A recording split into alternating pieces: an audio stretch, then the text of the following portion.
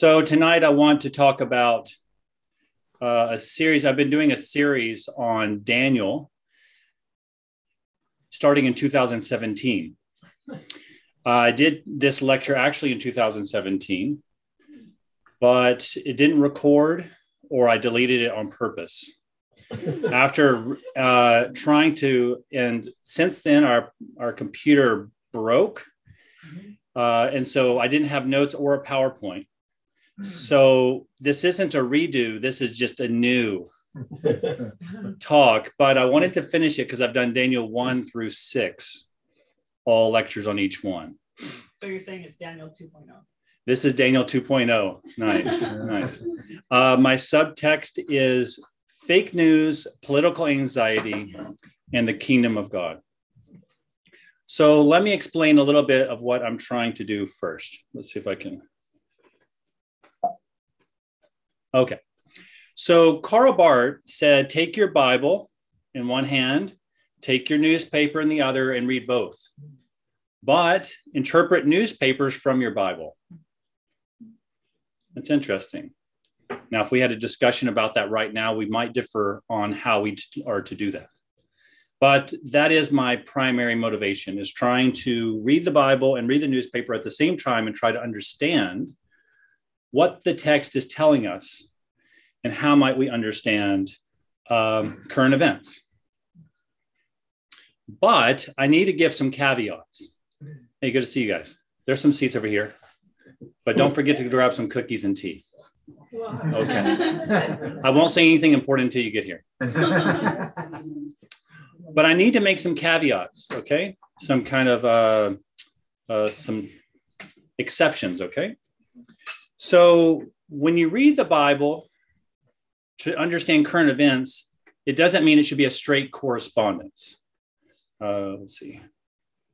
Where am I going? Okay.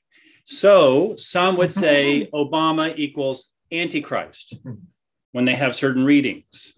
In fact, there was one student that came up to me and said, the Antichrist is Obama. And I was like, well, we can have the discussion, but she wouldn't let it go. And once she cornered a child and was explaining this, I had to intervene. So sometimes we can have straight readings that can make you kind of crazy, in my opinion. That means we can't say Trump equals Cyrus. And in this case, in Daniel 2, please don't make this mistake. Trudeau equals Nebuchadnezzar, advisors, Liberal Party, Arioch, police, and Daniel and friends as Christians or Freedom Convoy. You may not think that there's a difference, but there is. So that's one way of not reading the Bible. So a straight correspondence. The other one is, I'll go back. Oh, no, it's in there. You see the little Daniel felt pads, sticker things? The other way of not reading the Bible as simply moral or a moral lesson. The cross helps us understand the power of sacrificial love, but says nothing of real history, for instance. So the Bible is speaking of real history, but in a representative way. It's like a painting of a historical figure. There might be some dark, foreboding themes because it's trying to evoke a sense that this person was not as innocent as they looked. And so the Bible really represents historical events in a representative way of trying to help us understand something about that historical event, but also to help us understand how to think of that historical event in light of our current events. That's why it can't be a straight correspondence. And so Daniel is a way of trying to help us understand eternal truths, the nature of God, the nature of earthly kingdoms, the nature of humanity, the nature of God's kingdom. And so how we read these should shape how we view the world, and based on those principles, then try to do the heavy work of applying it to current events. I'm not going to do the heavy lifting of translating current events, but we can have a discussion if you like. Okay, so here's the plan for my talk. Not that one. Yeah, the plan of my talk is talking about these. No, not at all. Okay, so I'm going to read Daniel 2. It's a long passage. Please bear with me. Then I'm going to reflect on the passage. And the passage is really broken up into two easy categories, state and church. What's the relationship between state and church? That's a classic conversation. How does Christians relate to the government? How are the government to give freedoms to religious people? And so on. And so I'm going to give some reflections on that. I'm going to be kind of reflecting on Daniel 2, and then conclude with some reflections, and then we'll have an open discussion. Okay. Okay. So let me read. That's small, but hope you can see it because I need to read it as well. One night, so let me pause here. Just to give you a little background to the book of Daniel very quickly. Daniel was written during the time of exile, maybe the intertestamental period, unless Daniel himself penned it. But it is about Israelites, particularly Judeans, who were evicted from their land by God, and God gave them over to the Babylonians. And the Babylonians are a pagan nation who have no regard for the Israel God. And these are the stories about their experience of exile, the Judean exiles. And so it has to do with Babylon, and then it has to do with Persia, and so on. And then the first half of the book are 6 stories, and the rest are visions. And I don't have time to go into it, but the visions and the stories actually interrelate. They interpret each other.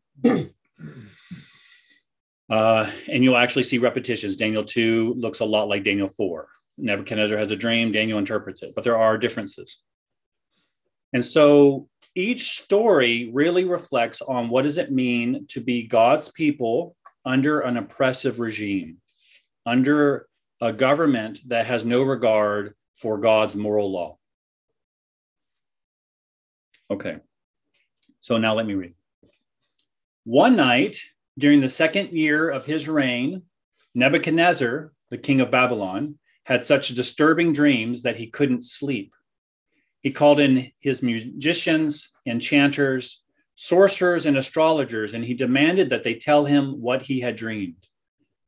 As they stood before the king, he said, "I have had a dream that deeply troubles me, and I must know what it means."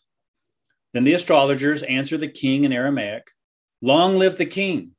Tell us the dream, and we will tell you what it means." But the king said to the astrologers, "I'm serious about this. If you don't tell me what my dream was and what it means, you'll be torn from limb to limb, and your houses will be turned into heaps of rubble. But if you tell me what I dreamed and what the dream means, I will give you many wonderful gifts and honors. Just tell me the dream and what it means." They said again, "Please, your majesty, tell us the dream, and we will tell you what it means." The king replied, "I know what you're doing. You're stalling for time because you know I am serious when I say if you don't tell me the dream, you're doomed. So you have conspired to tell me lies, hoping I will change my mind. But tell me the dream, and then I'll know that you can tell me what it means." The astrologers replied to the king, "No one on earth can tell the king his dream, and no king, however great and powerful, has ever asked such a thing of any magician, enchanter, or astrologer. The king's demand is impossible. No one except the gods can tell you your dream, and they do not live here among people." The king was furious when he heard this, and he ordered that all the wise men of Babylon be executed. And because of the king's decree, men were sent to find and kill Daniel and his friends. When Arioch, the commander of the king's guard, came to kill them, Daniel handled the situation with wisdom and discretion. He asked Arioch, "Why has the king issued such a harsh decree?" So Arioch told him all that had happened. Daniel went at once to see the king and requested more time to tell the king what the dream meant. Then Daniel went home and told his friends Hananiah, Mishael, and Azariah what had happened. He urged them to ask the God of heaven to show them his mercy by telling them the secret so they would not be executed along with the other wise men of Babylon. That night, the secret was revealed to Daniel in a vision. Then Daniel praised the God of heaven. He said, "Praise the name of God forever and ever, for he has all wisdom and power. He controls the course of world events. He removes kings and sets up other kings. He gives wisdom to the wise and knowledge to the scholars. He reveals deep and mysterious things and knows what lies hidden in darkness, though he is surrounded by light. I thank and praise you, God of my ancestors, for you have given me wisdom and strength. You have told me what we have asked of you and revealed to us what the king demanded." Then Daniel went in to see Arioch, whom the king had ordered to execute the wise men of Babylon. Daniel said to him, "Don't kill the wise men. Take me to the king, and I will tell him the meaning of his dream." Arioch quickly took Daniel to the king and said, "I have found one of the captives from Judah who will tell the king the meaning of his dream." Then king said to Daniel, also known as Belteshazzar, "Is this true? Can you tell me what my dream was and what it means?" Daniel replied, "There are no wise men, enchanters, magicians, or fortune tellers who can reveal the king's secret. But there is a God in heaven who reveals secrets, and he has shown King Nebuchadnezzar what will happen in the future. Now I will tell you your dream and the visions you saw as you lay on your bed. While your majesty was sleeping, you dreamed about coming events. He who reveals secrets has shown you what is going to happen. And it is not because I am wiser than anyone else that I know the secret of your dream, but because God wants you to understand what was in your heart. In your vision, your majesty, you saw standing before you a huge shining statue of a man. It was a frightening sight. The head of the statue was made of fine gold. Its chest and arms were silver. Its belly and thighs were bronze. Its legs were iron, and its feet were a combination of iron and baked clay. As you watched, a rock was cut from a mountain, but not by human hands. It struck the feet of iron and clay, smashing them to bits. The whole statue was crushed into small pieces of iron, clay, bronze, silver, and gold. Then the window blew them away without a trace, like chaff on a threshing floor. But the rock that knocked the statue down became a great mountain that covered the whole earth. That was the dream. Now we will tell the king what it means. Your majesty, you are the greatest of kings. The God of heaven has given you sovereignty, power, strength, and honor. He has made you the ruler over all the inhabited world and has put even the wild animals and birds under your control. You are the head of gold. But after your kingdom comes to an end, another kingdom inferior to yours will rise to take your place. After that kingdom has fallen, yet a third kingdom represented by bronze will rise to rule the world. Following that kingdom, there will be a fourth one as strong as iron. That kingdom will smash and crush all previous empires, just as iron smashes and crushes everything it strikes. The feet and the toes you saw were a combination of iron and baked clay, showing that this kingdom will be divided. Like iron mixed with clay, it will have some of the strength of iron. But while some parts of it will be as strong as iron, other parts will be as weak as clay. This mixture of iron and clay also shows that these kingdoms will try to strengthen themselves by forming alliances with each other through intermarriage. But they will not hold together, just as iron and clay do not mix. During the reigns of those kings, the God of heaven will set up a kingdom that will never be destroyed or conquered. It will crush all these kingdoms into nothingness, and it will stand forever. That is the meaning of the rock cut from the mountain, though not by human hands, that crushed to pieces the statue of iron, bronze, clay, silver, and gold. The great God was showing the king what will happen in the future. The dream is true, and its meaning is certain. Then King Nebuchadnezzar threw himself down before Daniel and worshiped him, and he commanded his people to offer sacrifices and burn sweet incense before him. The king said to Daniel, "Truly, your God is the greatest of gods, the Lord over kings, a revealer of mysteries, for you have been able to reveal this secret." Then the king appointed Daniel to a high position and gave him many valuable gifts. He made Daniel ruler of the whole province of Babylon, as well as chief over all his wise men. At Daniel's request, the king appointed Shadrach, Meshach, and Abednego to be in charge of all the affairs of the province of Babylon, while Daniel remained in the king's court.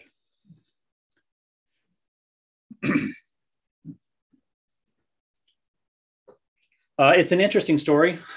I hope that you were able to follow it. Sometimes we can get bogged down if we hear too much of the Bible at once. We're so used to small bits. But if you've been able to hear it a lot, it's really good. And I encourage you to listen to it on audio online. There's sometimes really good readers, and that make it more enjoyable.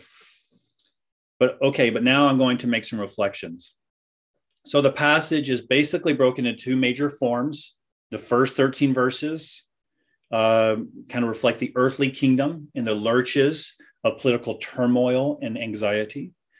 And the rest of the passage revealing the full truth of earthly kingdoms in relation to the kingdom of God.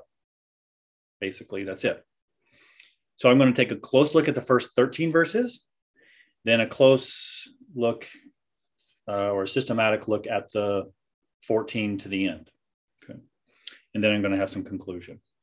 But before I do that, let me give an explanation about the difference between, so I said, you may not make the mistake of a straight correspondence mistake after I've kind of drilled it into you, but you still might make the mistake of thinking that the ancient kingdom is like a secular state. A pagan nation is like a secular state. It is not. It is not the same. In the ancient world, religion mixed with politics seamlessly. It was like one thing. Politics and religion were the same difference. Thus, the king saw his position as the fate of the God's blessing. And as a result, the king had powers of a God. Later on, much later on, the kings would say that they were gods or demigods. But at this time, they just had such a connection to the gods that what they spoke was law. So there were no checks and balances. That was something that the Christian church brought later on. So the House of Commons and Parliament, the executive, the judicial, the legislative, these are all checks and balances that the early Christian church really helped employ. But they didn't have those checks and balances. And so this absolute political power was tied to religious activity. And to be religious was to be political. So you had to go through the rituals in order to be political. You wanted to go through the rituals in order that the king and your society and your own family might receive the blessing of the gods. And so that's one of the reasons why we can't make a straight correspondence to these current political events. And so it's not a secular state, just so you know. But there are similarities that I'll get to in a minute. Okay, so before I get into some statements, I want to ask some questions. My first question, let's see if that's what I have. No, sorry. My first question is, why was Nebuchadnezzar's spirit troubled by this dream? Why was Nebuchadnezzar troubled? Why couldn't he sleep? Why was he anxious?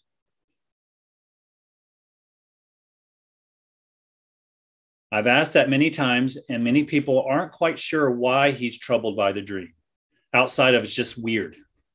It's weird to the modern listener. It's just like a weird dream about a statue, but why should that terrify you? It's because statues represent governments. Remember Saddam Hussein? As soon as Iraq was occupied and America wanted to try to help spread democracy to Iraq, the first thing they did was to tear down the statues.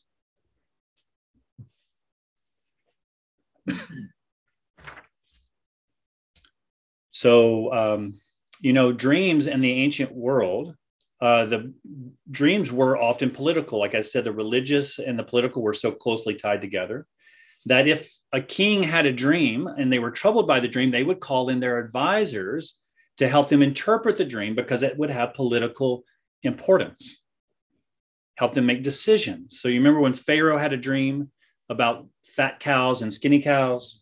because he needed to make a plan because of a famine coming.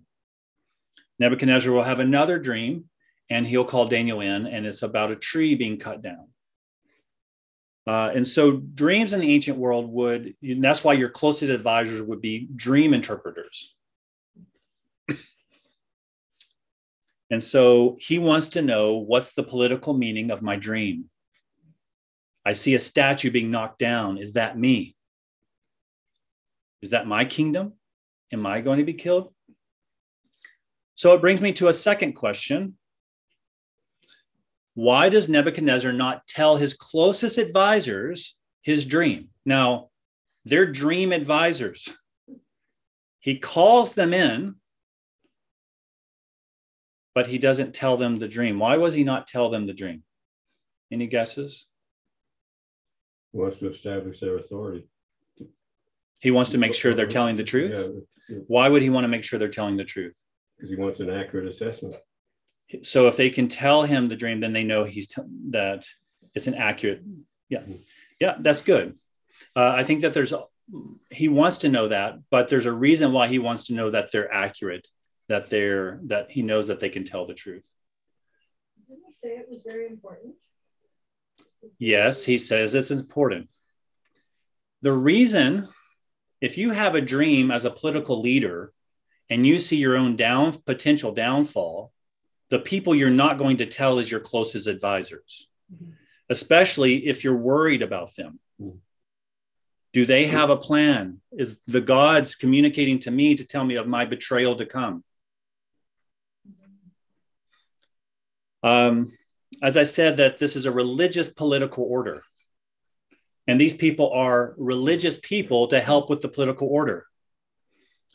Magicians are either Egyptians or Assyrians. And so often these people are also conquered people.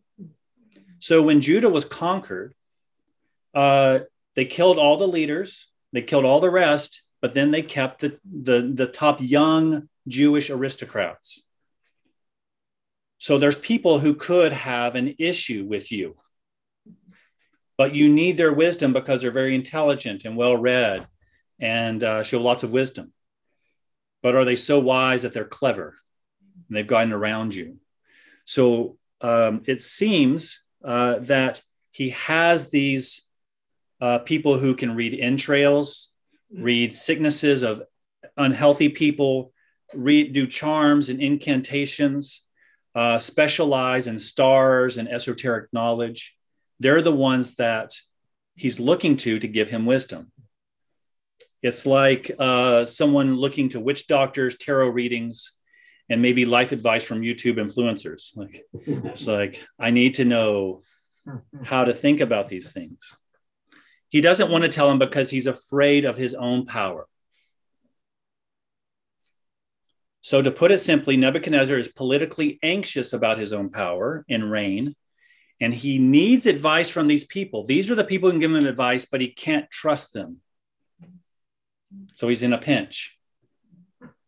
So I know you're telling the truth if you can tell me the dream and its interpretation. I need to know both. Because if you know both, then I know that you're telling the truth and I know that you are my ally. So there's a whole tension of distrust. I don't know if you've ever had that kind of difficult conversation and you're just like, you go first. No, you go first. No, you go first. And that's kind of what happens here. So the king is like, so there's this back and forth dialogue that's happening. So this is a little bit of a literary reading of this passage. So the king, I'm not going to read it directly, but I just want to show you how it looks. The king's words are on the left and the advisors are on the right. And so just listen how this conversation goes. But I'll kind of put it up in an upbeat pattern. Okay. So I have a dream. It bothers me and I need to know what it means. Why is that? Okay. Sorry. Why is that doing that? Long live the king. Tell us the dream and we'll tell you what it means. No problem, king. We're on your side. I'm serious. If you don't tell me what the dream is and what it means, you'll be torn apart your house destroyed, your family killed. But if you do know what it is and interpret it, I'm going to give you rewards and honors beyond your comprehension. So just tell me what it is and what it means. Okay, King, sorry, can you please just tell us the dream and we will tell you what it means. Oh, okay, I see what you're doing. You're just stalling time. You know that I'm really serious. So you just want to lie to me? Just going to try to change my mind if I tell you what it is? No, you tell me what the dream is. And then I know that what you're telling me is the truth. No one on earth has ever asked any king, no matter how great, how powerful, no matter what country, has ever asked such a thing. It's impossible what you're asking. Not even only the gods could tell you, but they're not here. Then so he says, die, kill them. Come on. Kill them all. Sorry, that was supposed to be dramatic, but it didn't work.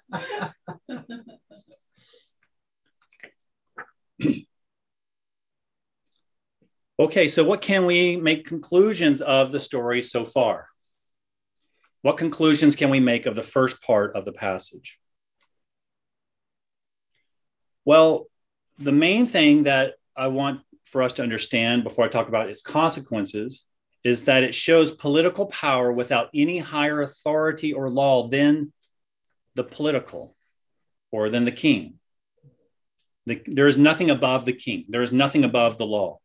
There is no higher law that you can point to. And when push comes to shove, you find out that there is no real basis for why they believe what they believe, why they do what they do outside of pure, raw power.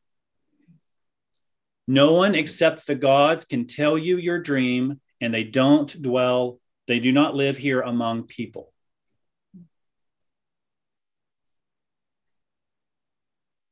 So this is where you see the commonality between the ancient and the modern. When it comes down to it, there's no higher law to which one can appeal within the political sphere. Consider this guy, this guy named Yuval Harari. He wrote a book called Sapiens. We have it in our library if you want to borrow it. He's an atheist. He's a materialist, which means he only believes that matter exists, nothing more.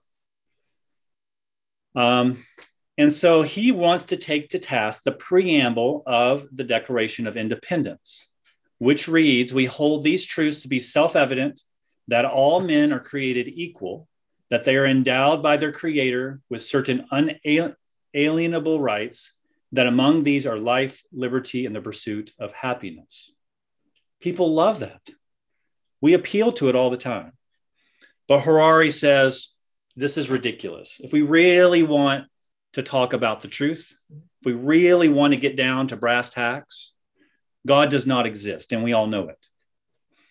And so Harari is really into talking about mass illusions, how we can group think and try to believe things aren't true. And so he really wants to push what's really, really, really true.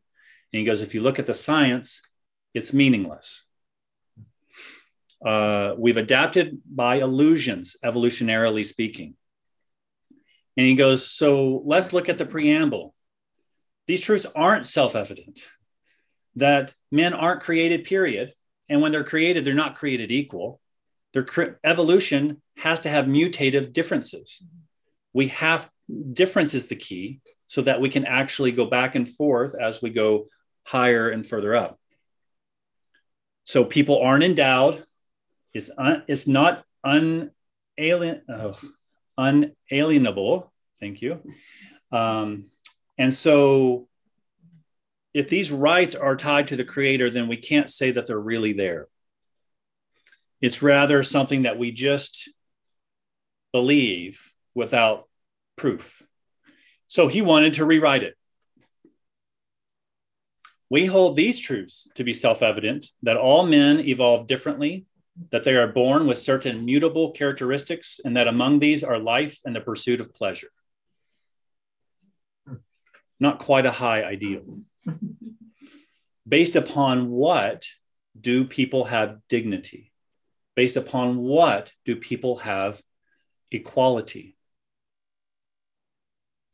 And so with this one fell swoop of the truth, where most people are at, he's saying we're living on an illusion. The International Declaration of Human Rights was drawn up in 1948, and it has even less of a basis. It does not speak about being endowed by a creator.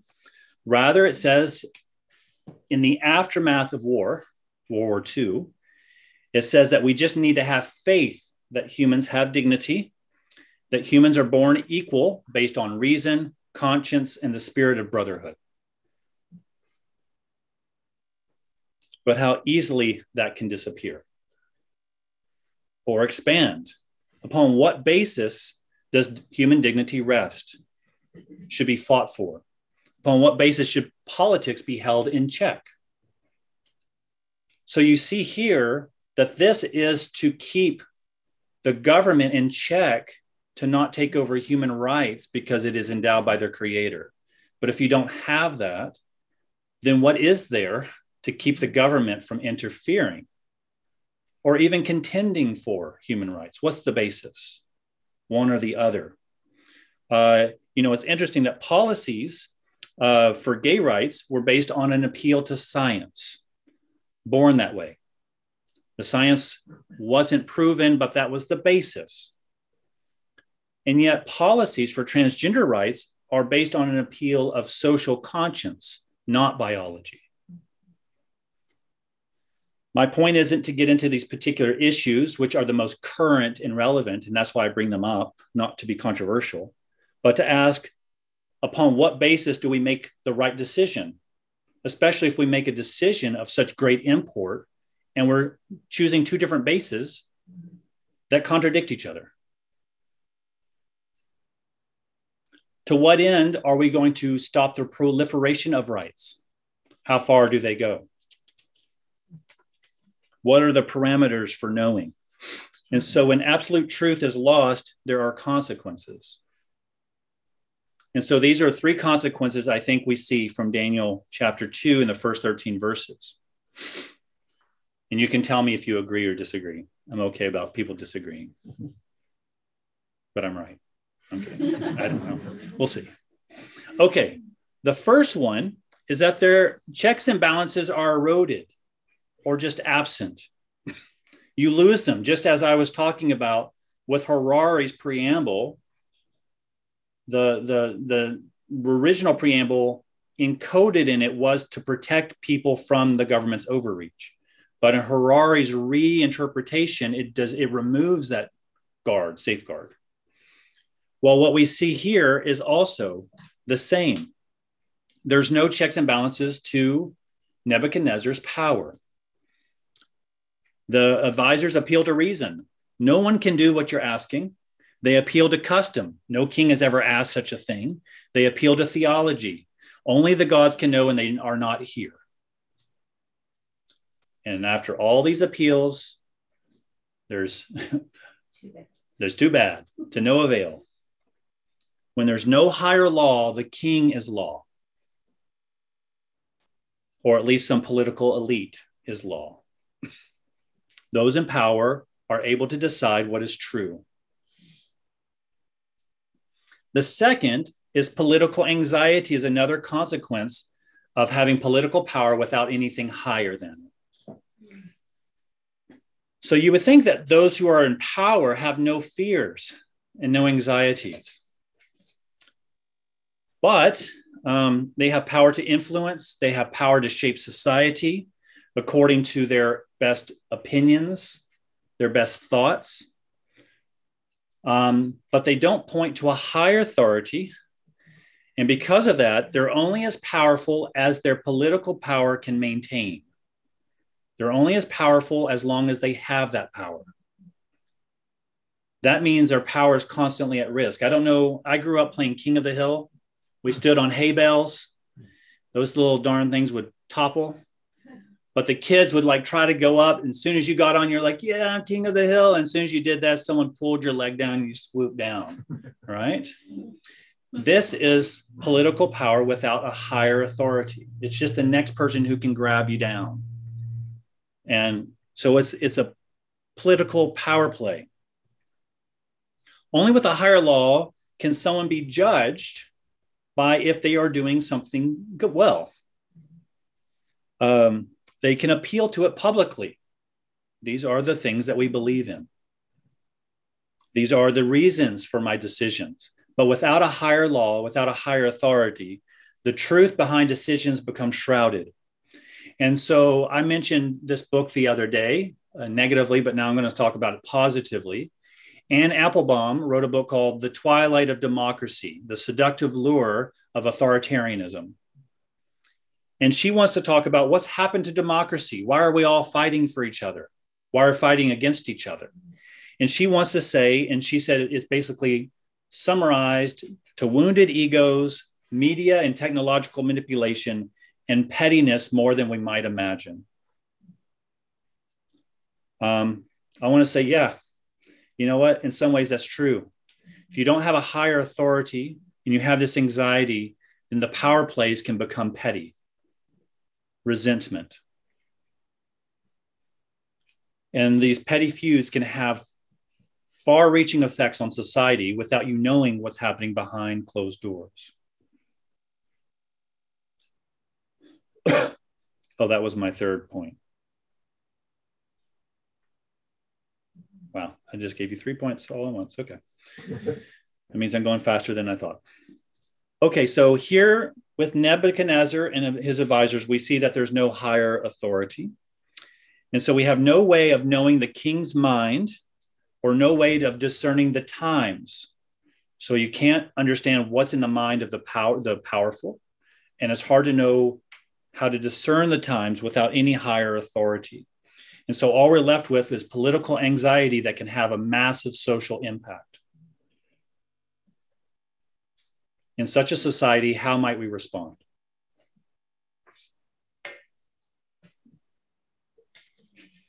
Julia likes political anxiety. She just thinks it's hilarious. No, we're just making puns. Oh, okay.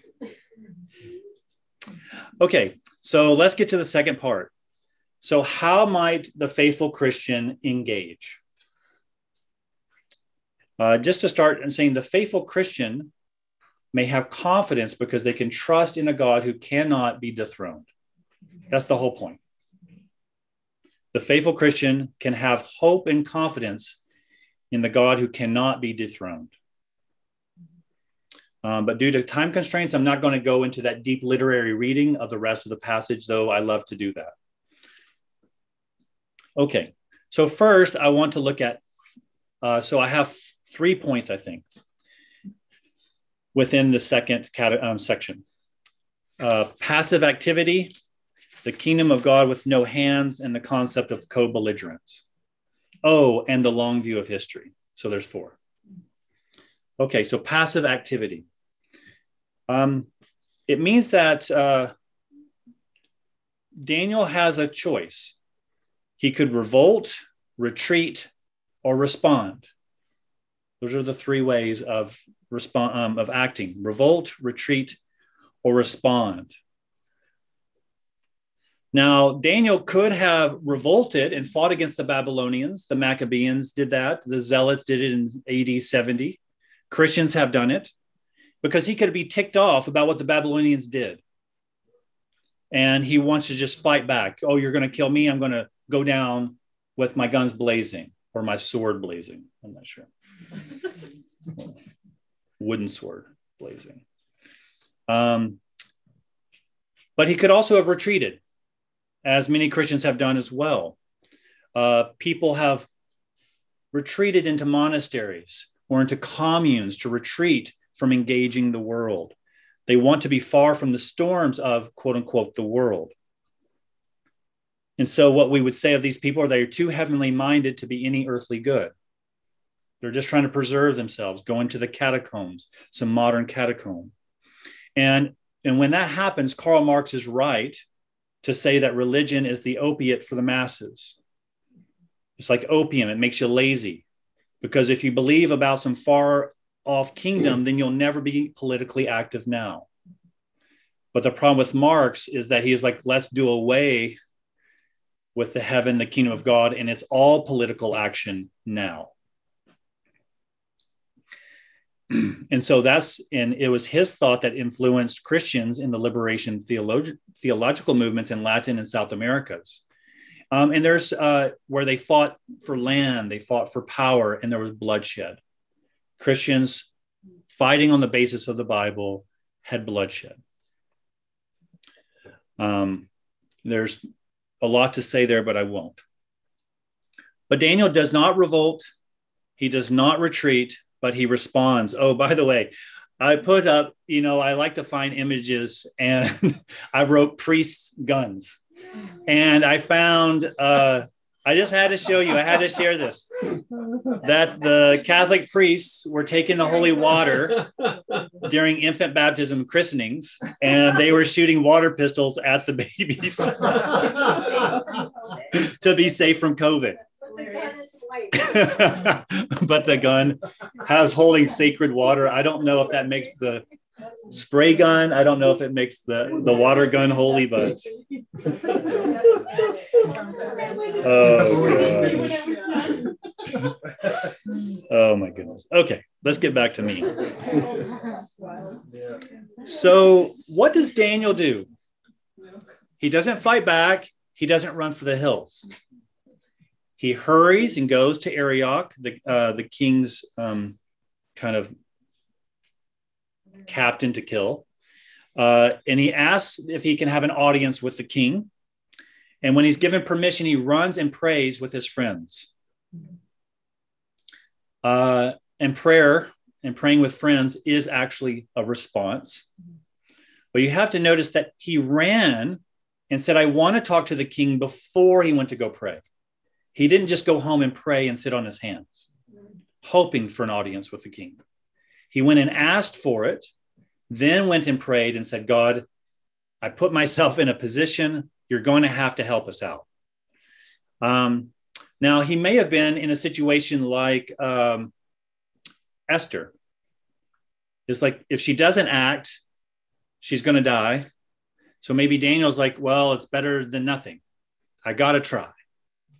I don't know what's going to happen. I trust that God can do this. I just don't know if he will.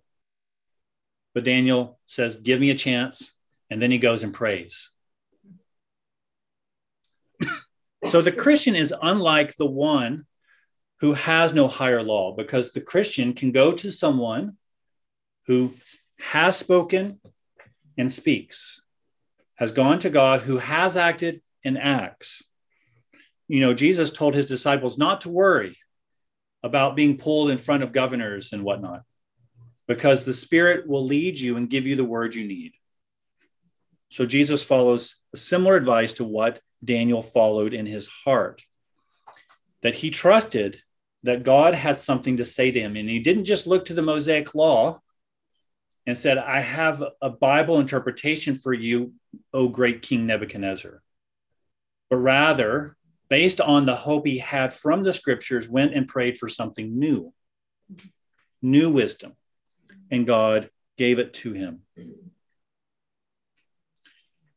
And so God was faithful and told Daniel the inner workings of his mind. Don't know if I have this in the right place, but God was faithful. And so if you saw in that poem in the middle of the story, it says, God, to whom belong wisdom and might, have given me wisdom and might. So we go to God to give us what he has in plenty and that we might have.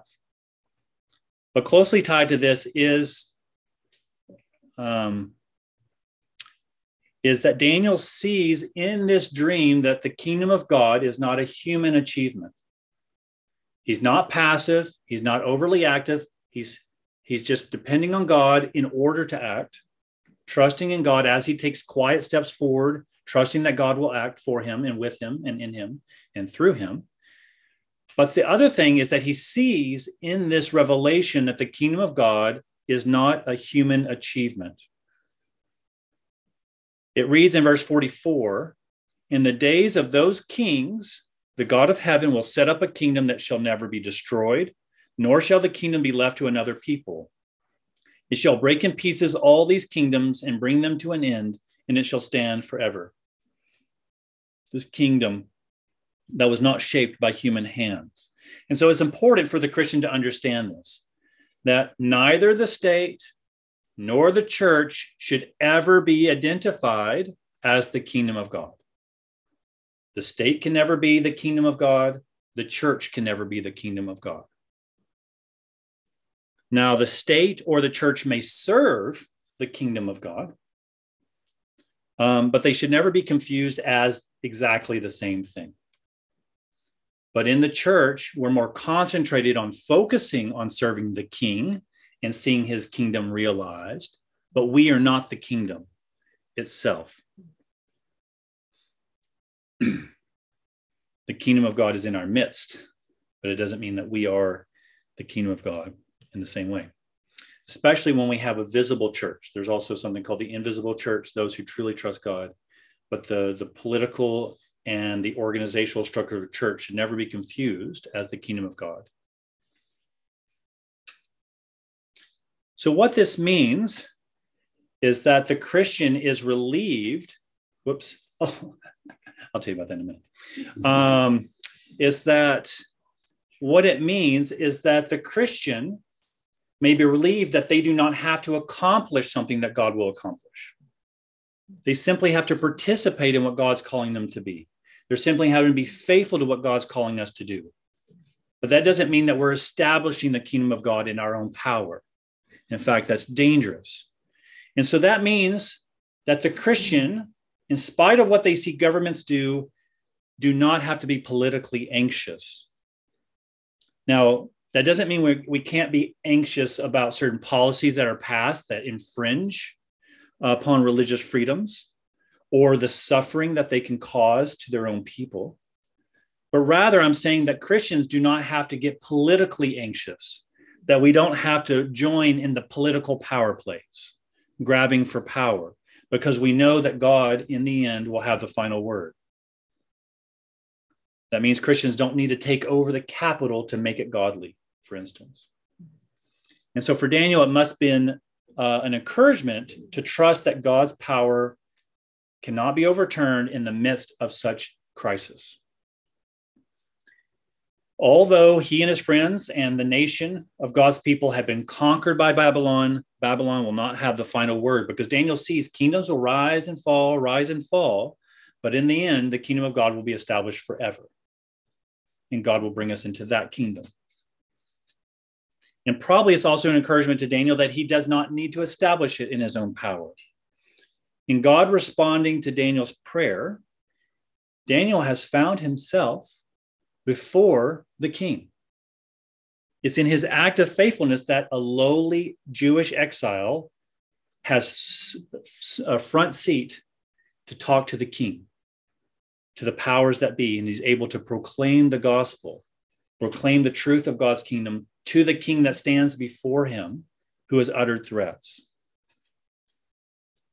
Daniel would not have had this opportunity had he retreated or revolted, but that he was faithful in trying to and following God where God had called him to be at that time.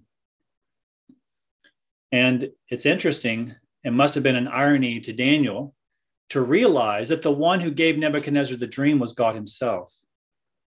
That no matter how powerful a king is, they're defenseless when they close their eyes and fall asleep.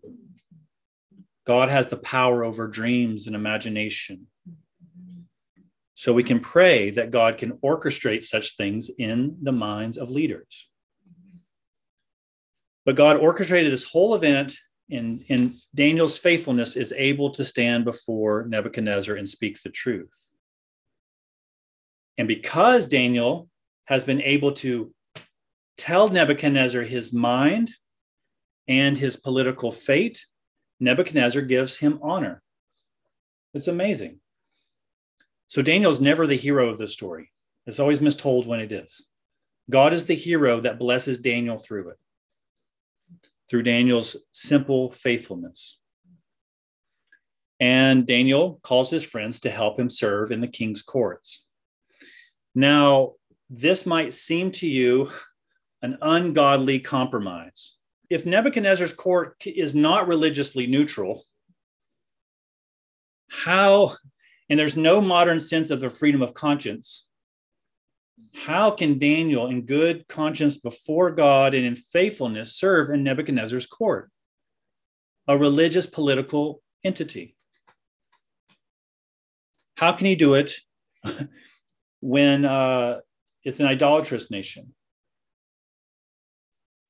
He wants to seek the welfare of the people who just attacked his own people. How do we resolve this conflict? There's a concept that Francis Schaeffer said is co-belligerence. Co-belligerence. What Schaeffer means, I'm going to actually expand, and I think if he were with us today, he would agree with me.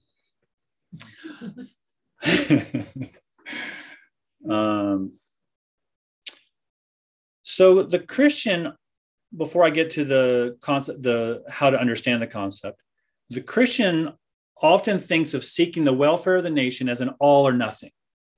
It's a Christian nation or to be damned with it. Sometimes it's hard to find the middle line, revolt or retreat. But listen to this. Consider what God tells Daniel to say to Nebuchadnezzar. You, O king, the King of kings, to whom the God of heaven has given the kingdom, the power, and the might, and the glory, and to whose hand he has given, wherever they dwell, the children of man, the beasts of the field, and the birds of the heavens, making you rule over them all, you are the head of gold. Now that's an interesting way of talking to the pagan king. Where have you heard these words before? The Lord's Prayer? In what way? The kingdom, the power, and the glory. That's right. It sounds like God's kingdom, right? At the end of the Lord's Prayer. Where else have you heard these types of things? Genesis 1. Genesis 1. God gave to Adam and Eve. You've also hear it in Psalm 8. In Psalm 8, when the psalmist is talking to God about the place of humanity in creation. You have made him a little lower than the heavenly beings and crowned him with glory and honor. You have given him dominion over the works of your hands. You have put all things under his feet, all sheep and oxen, and also the beasts of the field, the birds of the heavens, and the fish of the sea, whatever passes along the paths of the seas. So words that are given by God to Adam and Eve, words given by God to the psalmist for all humanity, is this, particularly the Israelite, is now giving those same words to a pagan king. Someone who doesn't know God, someone who doesn't even care about the God of Israel or the Most High God. So how are we to understand this? Well, one, it means that God has put him there, okay? God has put him there. And he can remove Nebuchadnezzar just as quickly as he removed the Judeans from their land.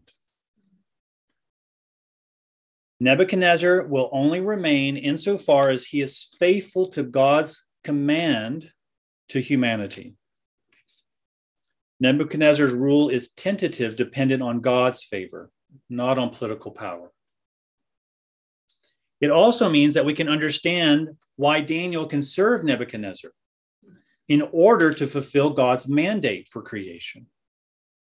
This does not mean that Daniel needs to do all that Nebuchadnezzar says. We'll see in the rest of Daniel that there's life and death situations where he refuses. But it does mean that Daniel can serve Nebuchadnezzar, serve Babylon, and serve creation by seeking faithfulness to God in their midst. So now we can kind of consider what co-belligerence means. Instead of an all or nothing reproach, the Christian may seek reform insofar as they are able. so that you're tending to society through policy, local action, or word toward God's creational purposes.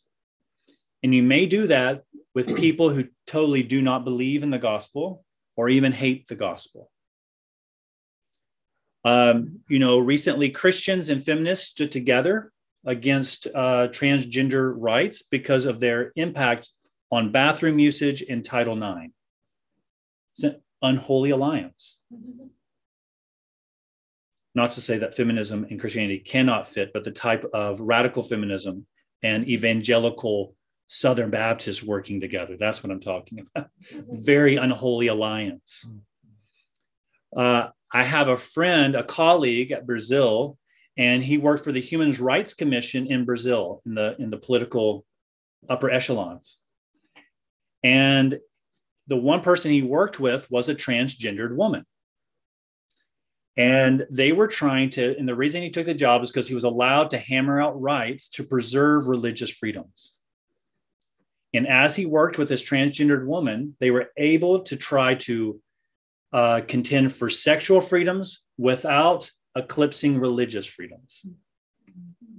And so he knew that he wouldn't be able to go all the way that he wanted to go, but he would be able to make some reform to preserve religious freedoms. This is co-belligerence, seeking out God's purposes within a compromising way, but trying to tend what's wrong toward what God most desires. And of course, you don't have to just see it in politics. I always think of Julia when she was a nurse in the downtown East Side.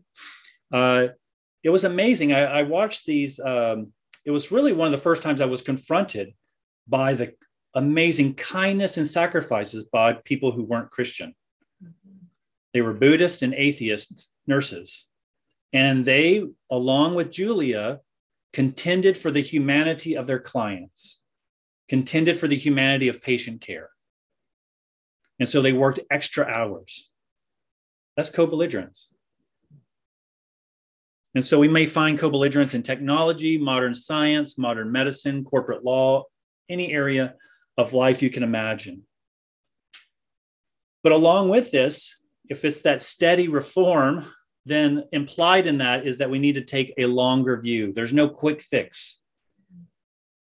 This passage is talking about an immediate crisis that needs to be overcome, but in a context of where there will be generations upon generations, nations after nations. I mean, the only thing that the Christian knows as really immediate in terms of the kingdom of God is when Christ returns. It'll be like a thief in the night, like lightning. But on that long trajectory toward it, it is slow. We need to learn to take the long view of history. I mean, David had the privilege, if I can say that, to see 4 or 3 nations come and go. He served different kings with different religious affiliations, but he was able to serve them. Daniel. Did I say that? David. Oh, Daniel. I mean, imagine that, working in 3 or 4 different nations. I mean, the turmoil that you must have experienced. And Daniel seems to also have been the steadying presence for the people.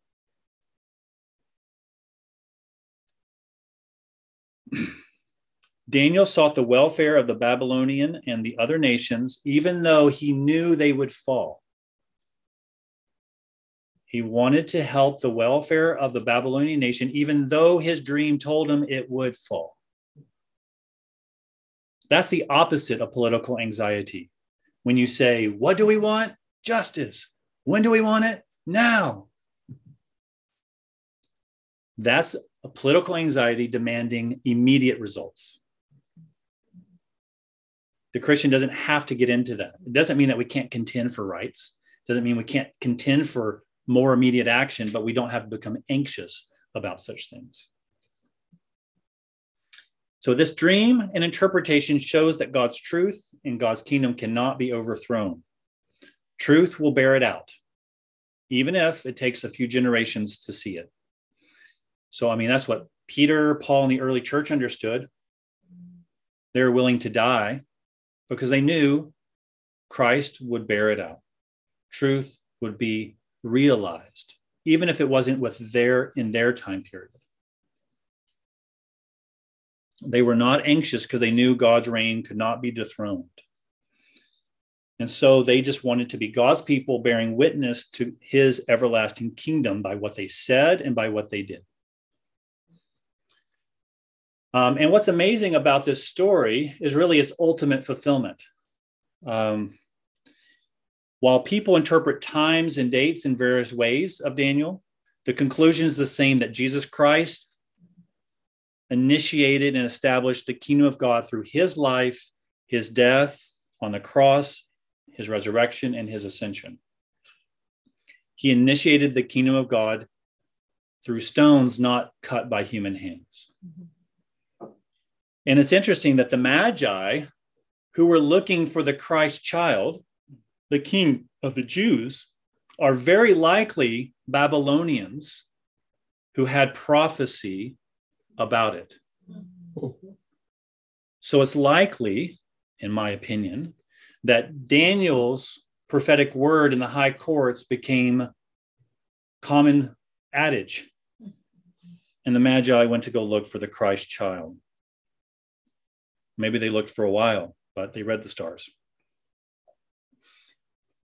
And so Daniel's interpretation from God bore out in a special kind of way, that Jesus would be the realization of his prophecy.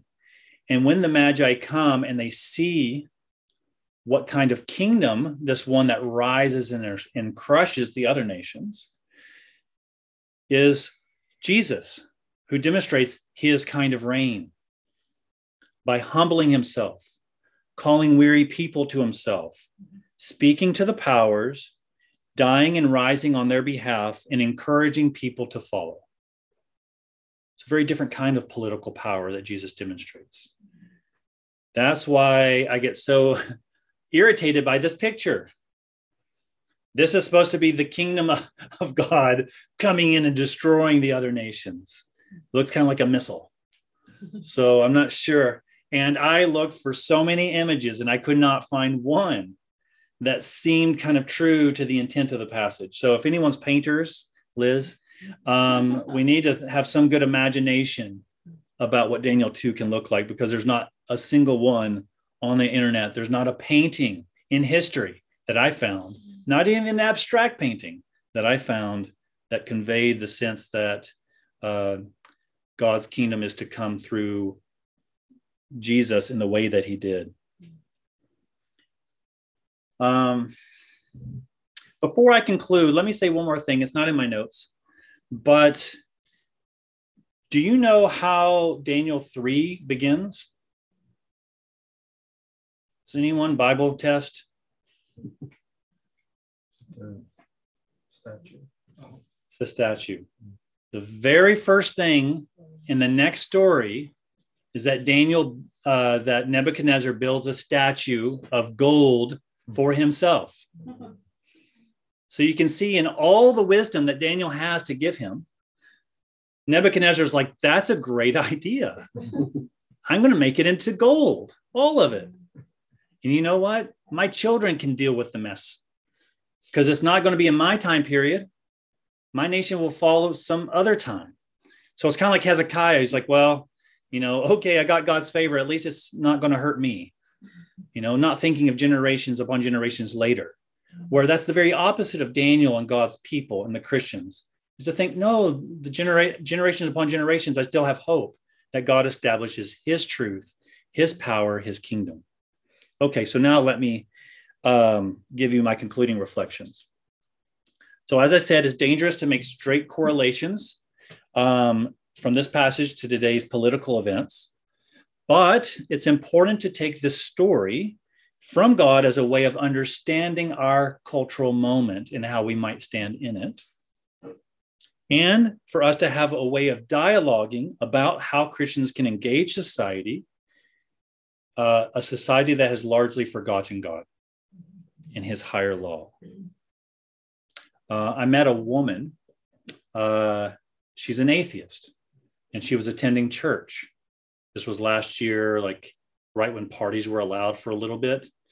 And she said that she was going to church, but she was an atheist. And I said, why would you start going to church? She didn't have any kind of come to Jesus moment. What she said was, I just need something that is an answer to secularism.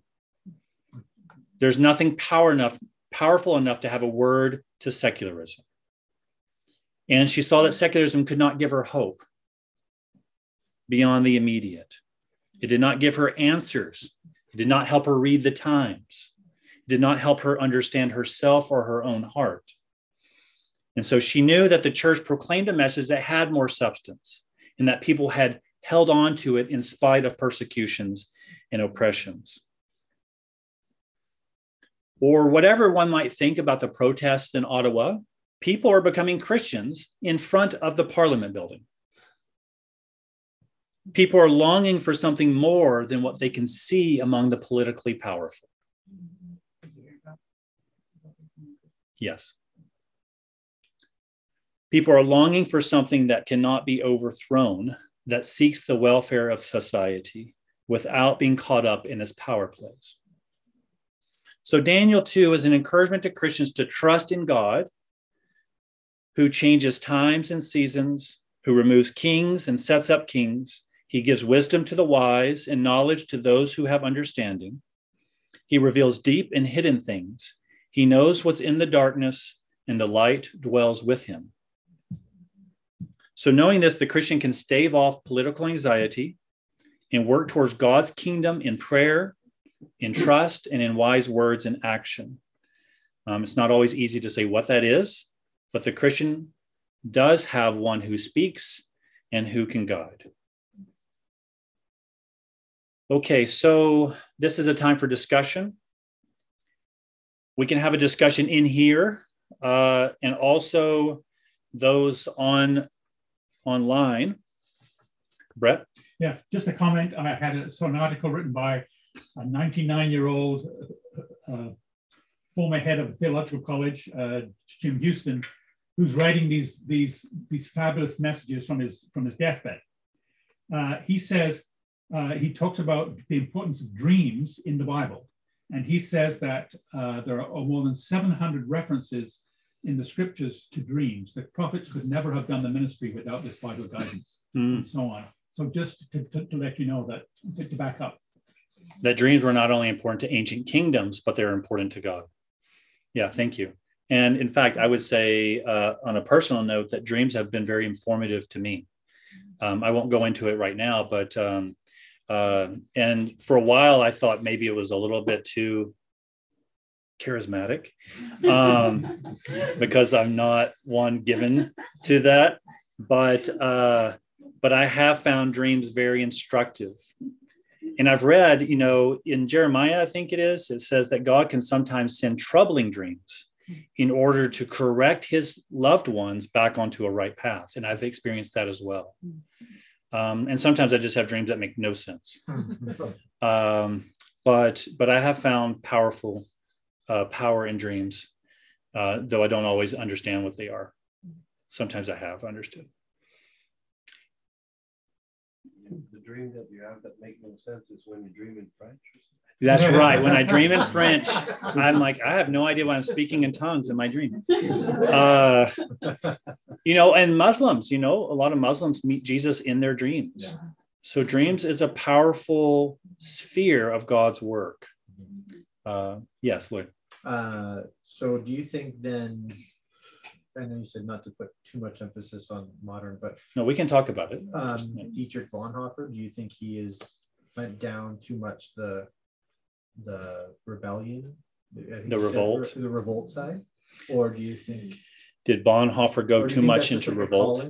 That was specific to yeah, I think it's very particular to the circumstances. Right. Sometimes we want to decry oppression when Christians may actually be deluding themselves as overly persecuted than we are. We actually have many, many freedoms, but there's a real persecution happening to Christians around the world as we speak. Because he would have at some point said something to that effect he didn't say God's got this in control in the sense of long view of history then? Maybe. I don't know. Maybe he Did Bonhoeffer not take the long view of history as it regards to Hitler? Yeah.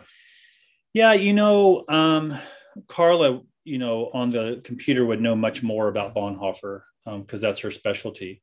But from my understanding is that Bonhoeffer saw that millions and millions of Jews were being killed. Society was being so deeply oppressed by this totalitarian regime. Dissenters being killed. That I believe that he felt that maybe it wasn't the most faithful act, but the most necessary act, and that he thought it was a lesser evil, from what I understand of what he was thinking. I don't know. I go back and forth. I've never been put in that position, and I don't know what I would do. I know that others did different things, like Corrie ten Boom and their family, is that they just tried to rescue the Jews that they knew and the people that were kind of the marginalized by Nazis. And they disagreed on if they should lie or not about that. Her sister was like, let me not tell a lie. Which it ended up working once, but the second time got them in concentration camp, but they survived. But yeah, I don't know. I would have to say, I don't know that type of intensity in how I would respond. But I think that we need to withhold revolt. There's sometimes governments that won't allow anything but revolt, any kind of proclaiming the gospel, any type of welcoming the stranger is an act of rebellion. And at that point, I say we have to rebel. But but we might be pulling the trigger too early, And so, there were people asking me, should churches were closed, yoga centers, gyms, and bars were open. The logic behind that is that Bonnie Henry said that, whether you believe her or not, but her logic was that Christians tend to hug each other, have a much closer affinity and relationship with the people that they gather with each week. Whereas you don't see that with the yoga, the bars, and other things, and gyms. And I don't see a lot of people hugging at the gym. So she's probably right. There's an argument there. But for me, Clarke, when was the last time you were at the gym? Yeah, exactly. That's the question I was. Do you need to ask? Or a bar. You know what? I have nothing to say.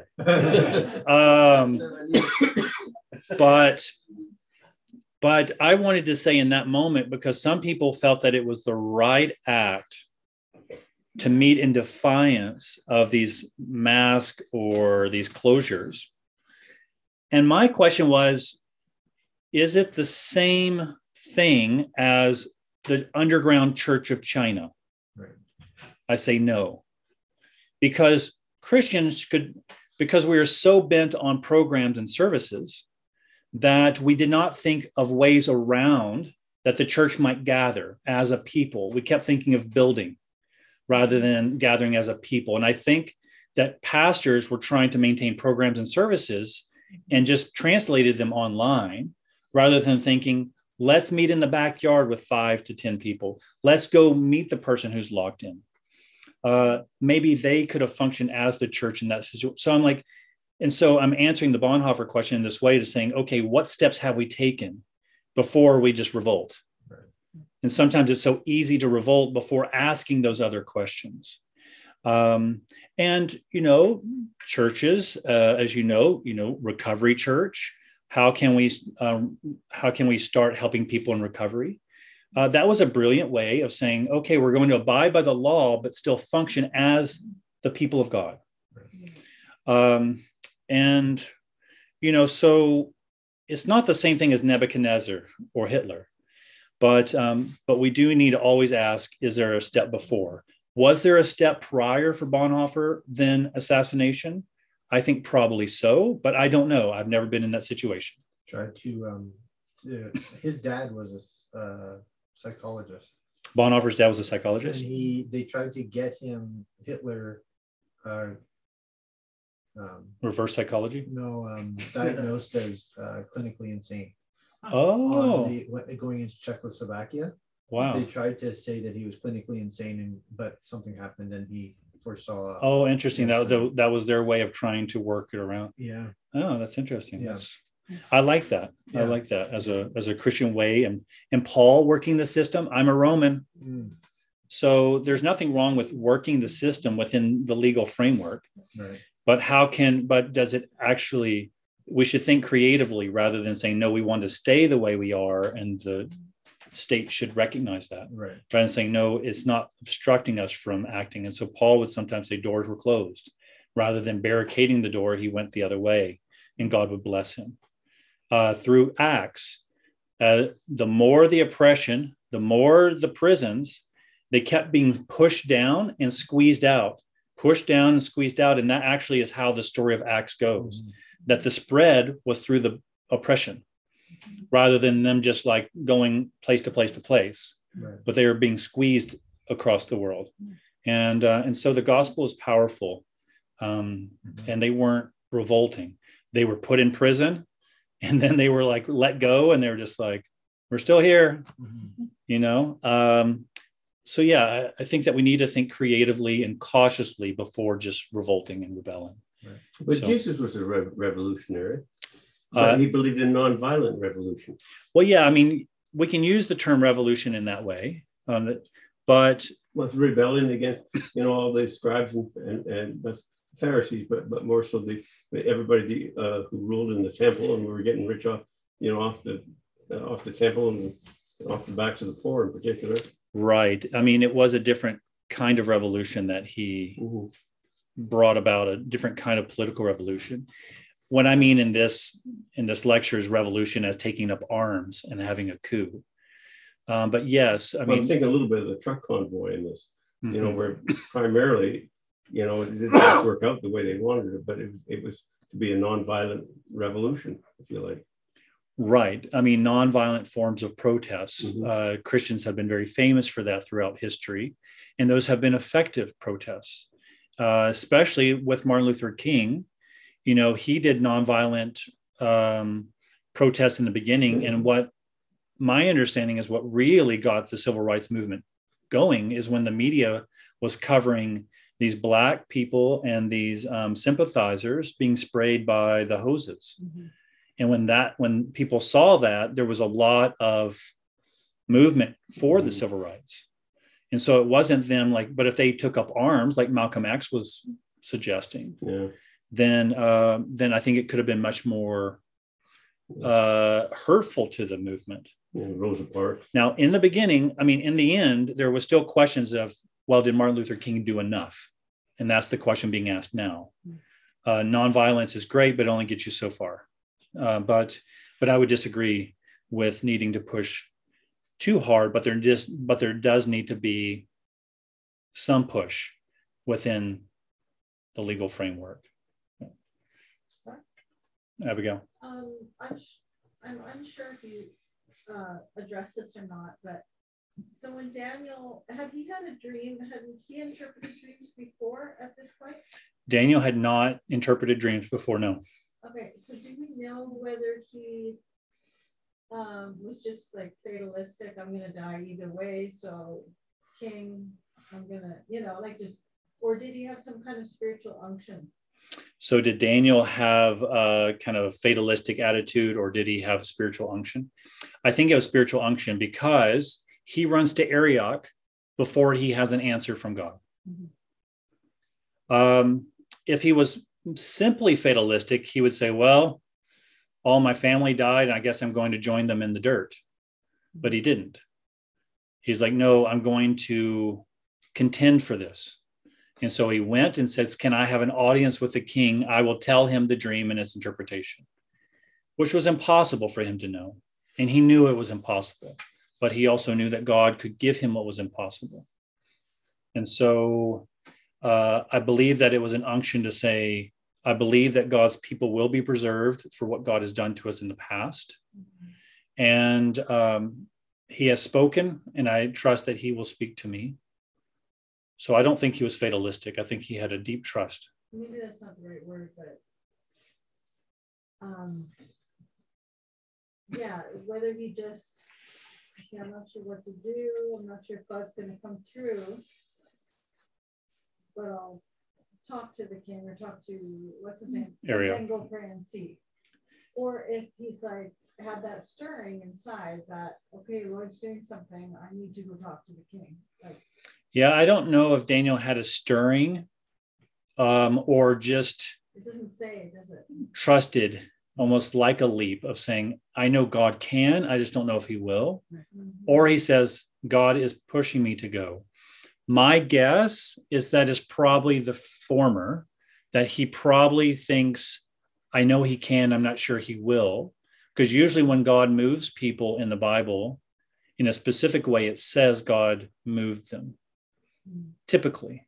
But that's not a guarantee of what happened within Daniel. Because kind of like Shadrach, Meshach, and Abednego, they're like, even if God doesn't save us. Exactly. Yeah, Shadrach, Meshach, and Abednego said when they were being put in the fiery pit in Daniel 3, and saying, our God can save us.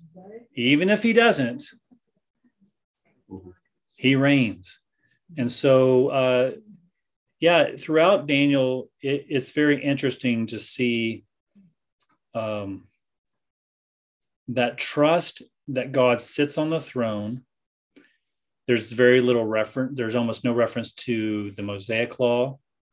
The God of Israel is never mentioned. It's always the God of heaven, the God of my ancestors, the Most High God. And so it's really almost Christians talking about God in a very non-particular way. But what's that? Oh, I was just thinking of Paul when he talks to the Jews versus when he talks That's to right. the area of Pagus, I think it is. Yeah. So when he's talking to the Jews, he speaks about, he starts with the Mosaic law and tells the story of the covenant. But with the Gentiles, he might start with Epicurus or, Stoic poetry or something like this. The unknown God. Yeah. So, in a similar way, Daniel is reflecting this Most High God in a culture that has a hard time recognizing. Just to add to this, just as if anyone wants to geek out, that, they had all these gods, but they always had a notion of a Most High God. But who is this Most High God? So, in the Greco-Roman, it was the unknown God in that area. In Africa, they have the Most High God, and they have a name for that God, but then they have names for all the tribal gods and the nature gods. And so it's interesting that Daniel is always referring to the Most High God and how this God acts toward the Jewish people particularly, which kind of gives indication that the Most High God is on the side of the Jewish people, the exiles, even if they don't give his name away as Yahweh. They don't have temple practices. They may not even have a manuscript of the Torah, just what they've learned in their hearts. You mentioned at the beginning about separation of church and state, and I think that is something that's really been intentionally misconstrued, if you like, in thinking that, the idea was, I think, to keep, as much to protect the church as anything, to keep, the power, political power being gained, but through the church. You get a high position in the church, now you have political power. But now they've almost made it that if you're a Christian, you should not have a voice, within a democracy. Yeah, the relation between the church and state has always been a tenuous one, an ever-changing one. I still remember coming up to Canada, and I came here when Jean Chrétien was prime minister, and then Paul Martin. But when Stephen Harper ran, I remember like a paparazzi-like picture of him walking into a church on a Sunday morning, and it was like an expose. Yeah. One of my favorite scenes, and I think it's Parks and Rec, and she really likes this guy a lot, and she sees him walk into a church, and she's like, oh, And she confronts him. I didn't know you were a Christian. He's like, oh, no, no, no. I was just going to AA. And she's like, oh, thank goodness.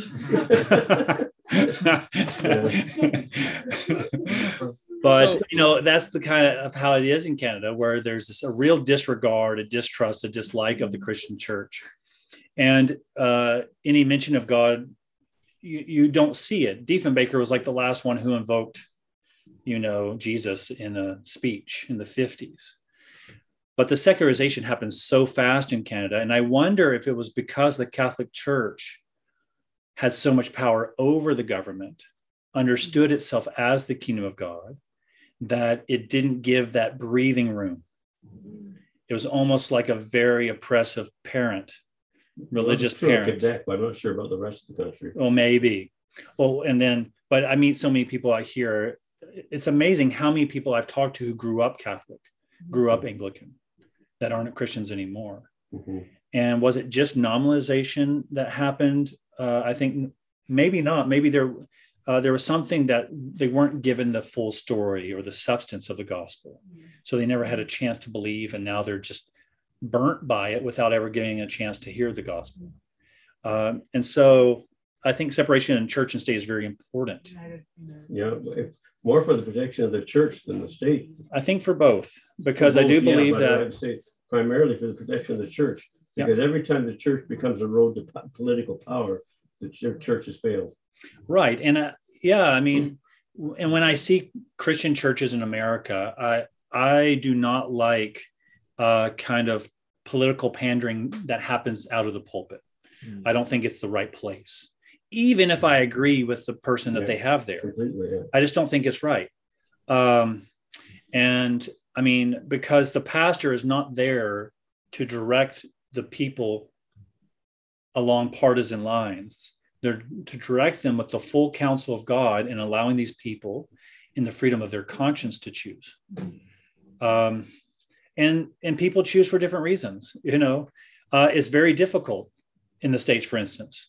You can, you know, as a Christian, I'm anti-abortion, pro-environment, anti-guns, pro-biblical education, even in schools. Like, where does that put me?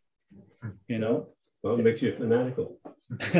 You know, but it doesn't. I don't think you are. But if I'm talking to a congregation of people who have these different political beliefs, then they might want to choose differently, or maybe there's a particular law that they think is more important than the other. And I want to allow them to vote for freedom of conscience and then try to give them the whole counsel of God, even as I talk in Daniel 2. Last time I did this lecture, I was really talking a lot about Trump, because people wanted to make the connection between Nebuchadnezzar and Trump. And I didn't want to do that. But now you have it with Trudeau. And so it's so easy. I don't know if y'all heard that, but I'm not going to repeat it. I think one of the things in the States, though, is this, I guess sort of an outside observer, is that there's a bit of an unholy alliance between people's Christianity, their politics, and their nationalism, and sort of a blend of the three, I think, in a lot of cases. Yeah, I mean, the Bible calls us to be resident, or there's a phrase by a guy named Stanley Hauerwas. He's an Anabaptist, but he has a wonderful book that I like mostly, Stanley Hauerwas. Okay. Yeah. And he wrote a book called Resident Aliens.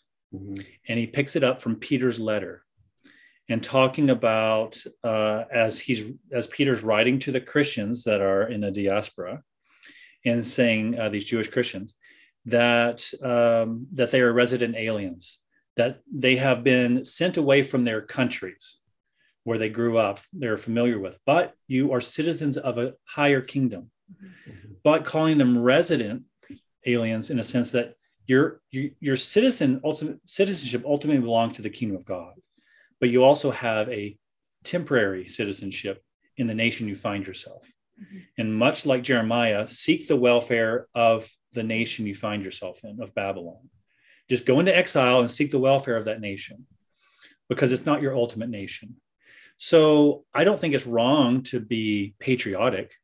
No. But it is wrong when we hold our patriotism as an idol, as something equal to the kingdom of God, or to blend our nation as something that needs to be Christianized like a template of what God wants, I think that can be very dangerous. But well, I think a lot of people in the States, if you're Christian, you're a Republican, and you're very much America first and everything like that, I think that's an assumption. And obviously it's not always true, but well, if it was, people start with that. Yeah, I mean, if you assume that, then Biden wouldn't have won. I mean, you can debate that, I guess. But my point is that, it's like 50-50. And I mean, I'm an American, I go home and there's divisions all over the place on what people think about every issue. So it's not clear cut. Yeah, but, and Canadians are very patriotic. They're just very quiet about it. They just look at you with their patriotism. Sipping their Tims with their Timbits, glaring over. At least we're better than you, patriotism. It's we want to seek the welfare of our nation, and that's good and right. Mm-hmm. But sometimes the Bible needs to call into question our political alliances, or because sometimes we're unthinking politically. Mm-hmm. We just want to do the rubber stamp. I'm going to vote the same as my parents did because, or you recite the mantras, or you get so worked up about a particular issue. It's like, okay, let's look at how are we to think more broadly and more deeply about what the kingdom requires of us. Mm-hmm. And what does it require of my fellow Christian, and how might we stand alongside one another as one in Christ, as both citizens of the kingdom, and we divide deeply over politics, earthly politics. We need to be thankful. We need to be thoughtful of that. And it's tricky. But, yeah. Well, I think because this freedom convoy thing really is a good example, because it took an incredible amount of work to figure out what the truth was about it. And we probably still don't know, but one side or the other didn't have it all the truth, that's for sure. I mean, that's right. The mainstream media didn't, but if you tried to follow it on their Facebook page or wherever else, or True North or something else, they didn't either, because they have their biases, like you say, and they kind of that's right. Yeah. They're playing to their biases. In the parasitic mind, Gad's side, he's saying about how we have our convictions and we're kind of stuck in them. And people can bring evidence against those convictions, but it's extremely hard to get you to see a particular truth. That's called confirmation bias. Yeah, is that we see the evidence for what we want to believe. Lloyd was just saying that there, like with the truck convoy, really hard to know all the information and all the situation clearly, because different types of if you looked on more mainstream, more left-leaning news, you're going to only hear about the destruction, racism, misogyny, blah, blah, blah. You turn to more independent or right-leaning channels, and you're going to be like True Patriots and, freedom lovers, and there's all peace, which I actually mostly believe. But then if you look at their own pages, you get a muddled opinion about, okay, what are they actually, in particular organizers? I mean, how many of those? It's not like one organizer, but they would say the organizer of the but it's actually an organizer of a subset. Mm-hmm. And maybe they have racist views.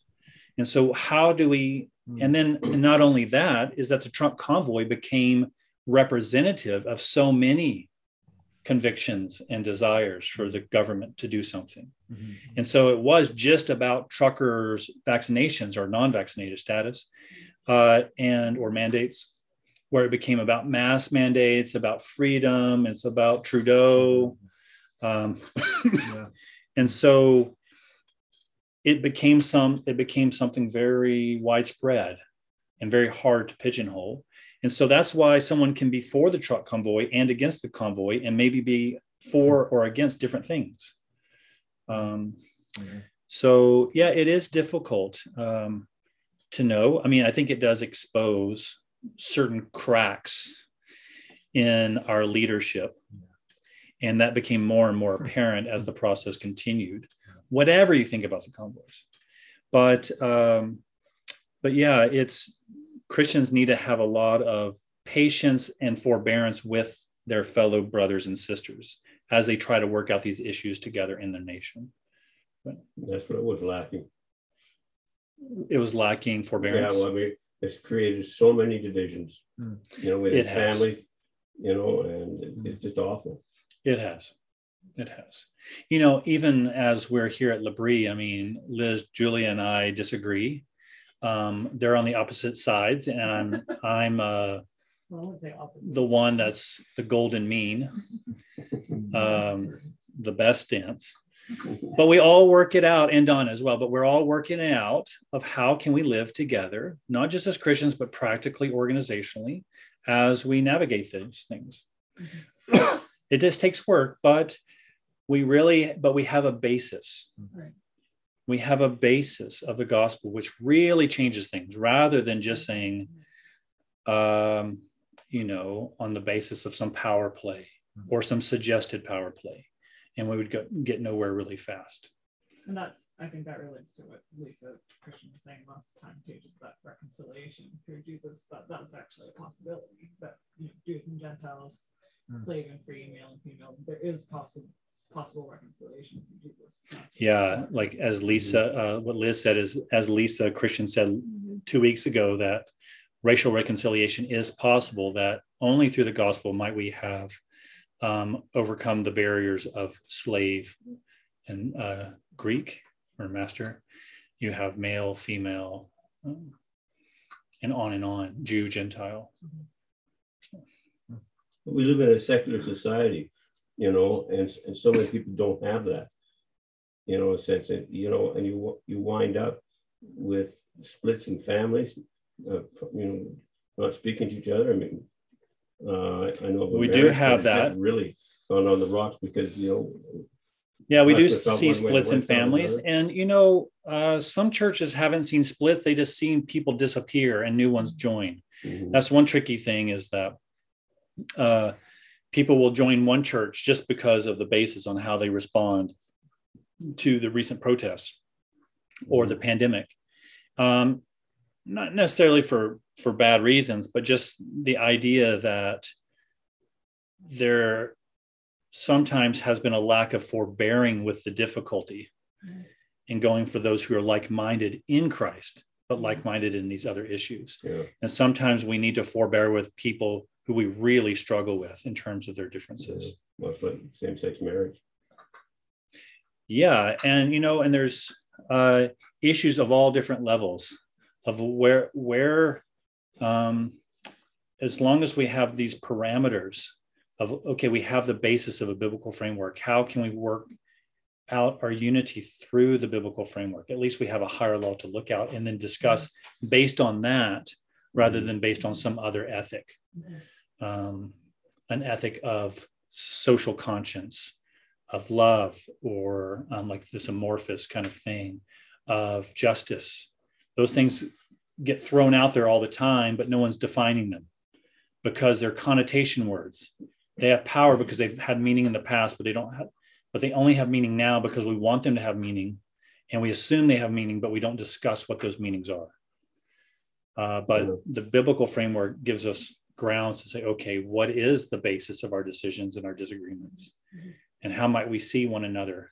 And so as we've worked out the issues throughout the pandemic and other issues on our staff, and as people have come in and introduced new issues, new ethical dilemmas that we're like, oh, we haven't ever considered that before. How might we think about it? At least we have a framework, and to try to work those out. Sometimes it takes time. Often it takes time and a lot of love and humility. Mano? I have a question. I've heard the term or this idea thrown around lately that we live in a post-Christian society. That we live in a post-Christian society? Yeah, like, and I think they're referring to the West, like Canada, US. So my question, you might have answered it, like, what are we to make of that?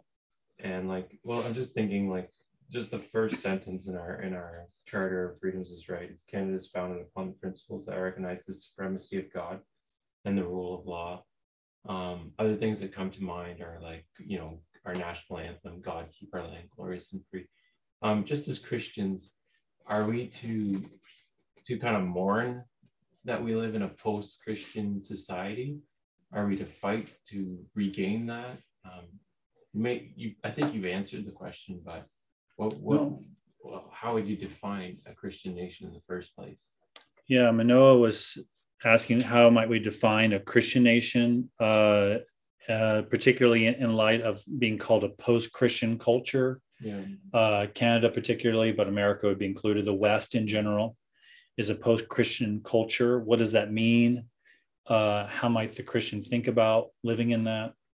I think that I said some things that it gives some implications for it, but I never really talked about that directly. It's a really great question. I think it takes a lot of time to discuss. But I would say, calling us a post-Christian culture needs to be differentiated between Christian nations, not as if we were a Christian nation, as some people put it. Mm-hmm. We were a nation that were influenced by Judeo-Christian worldview, like the preamble, the Declaration of Independence, the charter rights, maybe not the charter rights, but the national anthem of Canada. Mm-hmm. In fact, if you read all 5 verses, the other 4 verses are all about God. Mm-hmm. It's just the first one is just about Canada. Mm-hmm. It has a lot about God blessing the land. And so look at all lyrics for O Canada. Oh, yeah. And so, O God, keep our land glorious and free. Mm-hmm. So the rest of the verses have much more explicitly Christian, explicitly religious and theological. But, and so we had the Lord's Prayer in schools. The Bible was taught. These are elements that shaped the nation toward Judeo-Christian values. And there was a consensus that the majority of people held to these, even if they disagreed on particulars. The atonement, the resurrection, baptism, Quaker, Catholic, and even later, Jewish and Catholic became more prominent later, but even Protestantism was very divided, even in the colonies. And so the state rights and the religious rights were really tied up together under one umbrella, one nation under God. And so you can see how the nation was influenced by Christianity. So that's why it was called a Christian culture, even though the state was not a Christian state. That's very different. It wasn't like pastors were presidents as pastors. But it wasn't a theocracy. And it wasn't ruled by the Mosaic Code like a theonomy or something like that. It was just influenced by Christian values, human dignity, equality, and so on. Checks and balances. But now we move past into a post-Christian culture because those things are no longer held as valid. And so we can't really say that human dignity is based upon God, or equality is based on God. It's based on reason, conscience, the spirit of brotherhood. And that's where we've really moved. But we continue to live on many benefits, many privileges that our Christian heritage have given us. And so we had one guy come, dear friend of ours. He's come here many times. He's just not here tonight.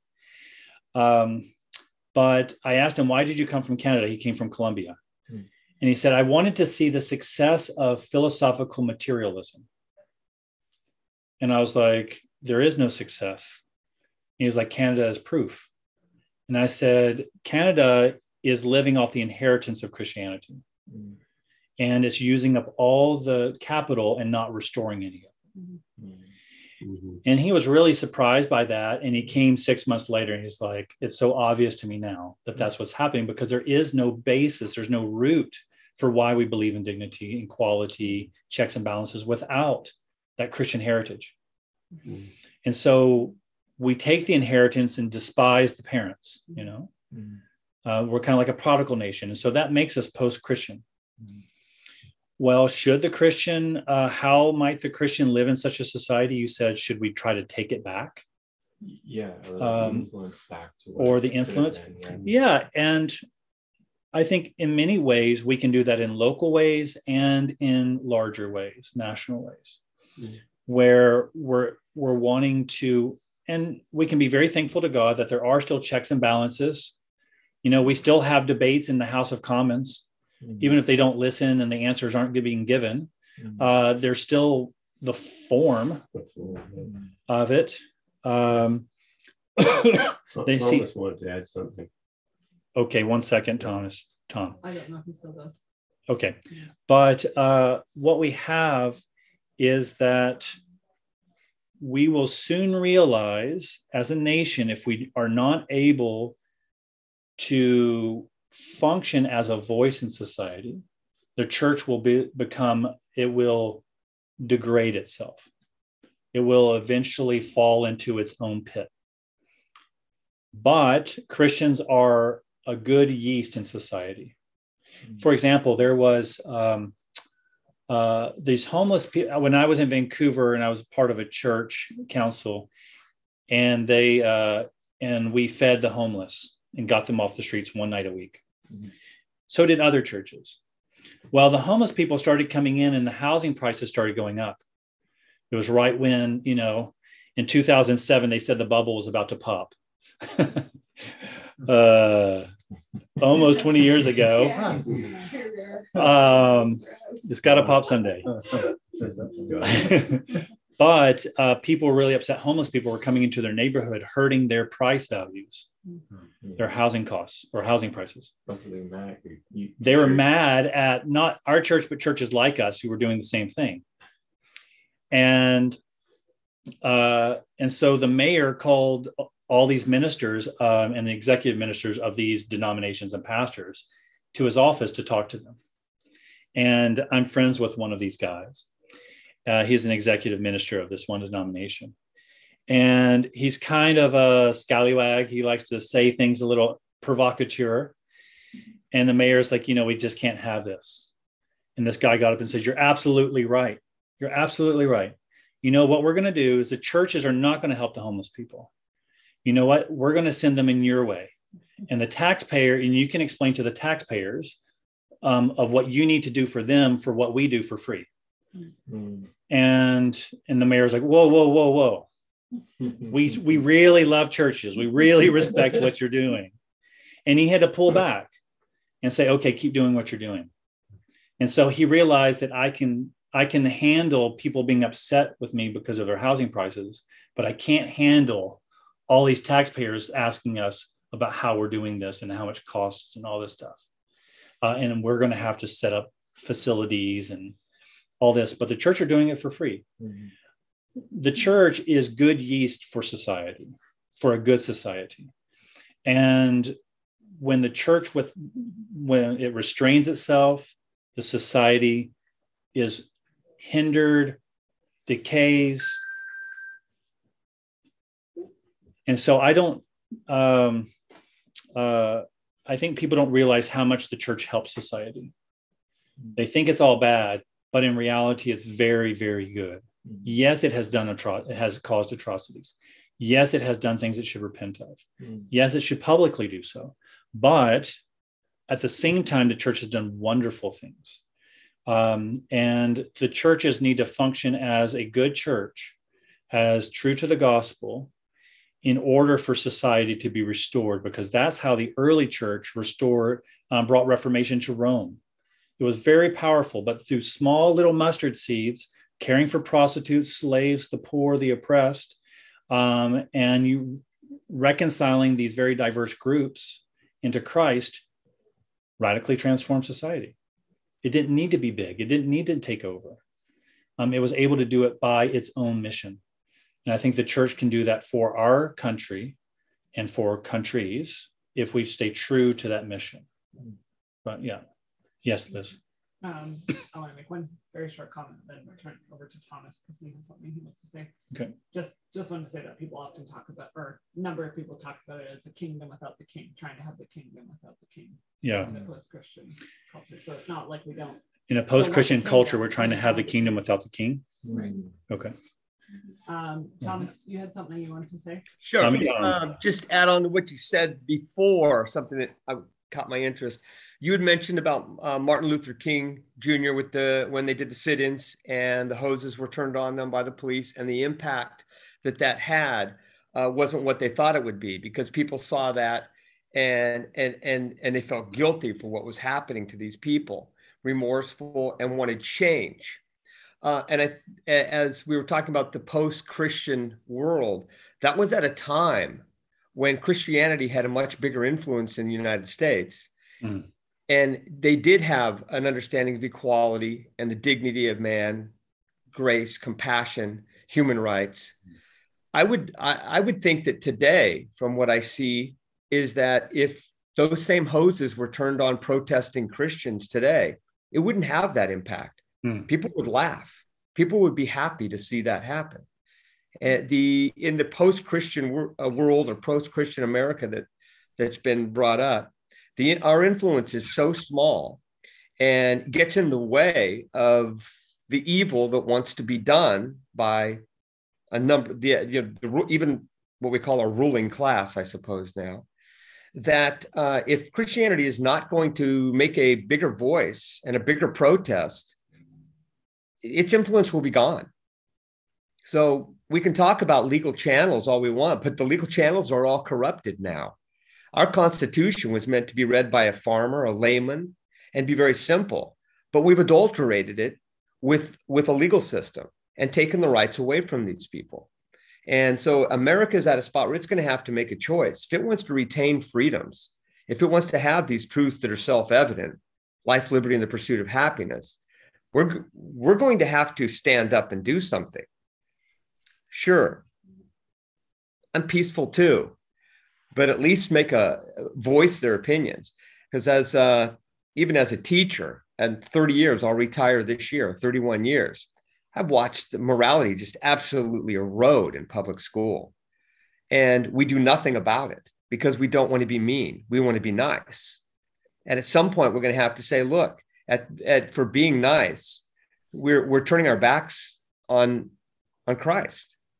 Our Savior was crushed, and yet we're willing to accept all this immorality, watch what we're happening, watch these things erode in our own country because we don't want to step in and say, hey, that's wrong. This isn't what God intended. And we're fearful.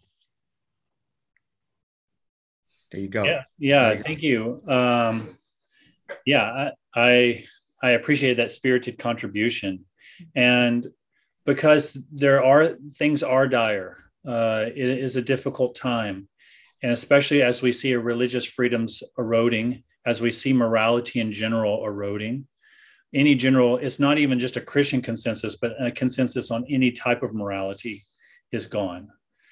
The legal channels have been corrupted. There is a lot of pettiness that makes for policy, or glad handing and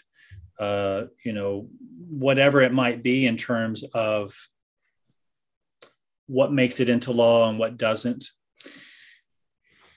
Where's the money? There are lots of things that have corrupted our ability to speak and to be heard. Mm-hmm. It has really corrupted and hindered our ability to act. But sometimes when such corruption is that way, getting really big doesn't necessarily help. I think that we need to have temerity. We need to have that kind of doggedness, but we need to have that doggedness where we're not ravenous, or I don't know the right word, rabid. Rabid is the word I'm looking for. We don't want to have YouTubes that say Christian destroys atheist. I don't think that helps either. No. Nobody's asking for that. I'm going to make my YouTube go big or go home. And so while sometimes it can be fun and even intoxicating to watch, but They're not, I don't think, helpful. So how might the church regain its voice in its power? I mentioned that there was this, I think the pandemic is going to reveal a lot. I think that people are hanging by a thread in a large demographic, a large percentage of society is hanging by a thread, looking for something. How might Christians be able to speak and be heard? It seems to me that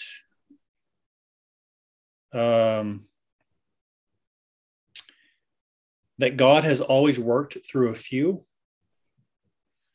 in order to make large changes. Mm-hmm. So I think a faithful few that are active but humble. You're saying willing to be crushed. Thinking about that is like, what does it mean to be willing to be crushed? No, but I meant as in Christ was crushed for us. And so when we continue to allow people to put down our Savior in the sense of I'll make it easy. You need to be nice to, you need to accept transgenderism the way we in public school and accommodate it and just be nice. Right. Okay, fine. And prior to that, you asked me to be nice about homosexuality. And prior to that, you asked us to be nice about abortion. And prior to that, you asked us to be nice about this, and that.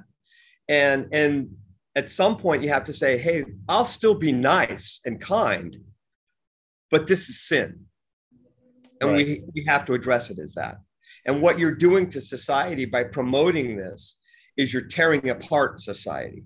And Christianity at some point are going to have to say, hey, look, we'll be kind and gracious and merciful, but this has to stop. Yeah, I do think that there are times when if, as I was mentioning earlier to a question about, we need to think of the steps before it's too late. Let's not just sit on our hands until the culture's lost. And I do believe that Christians have been trying to speak out for a while, but just the culture is going faster than, and it's not being heeded by what Christians have said.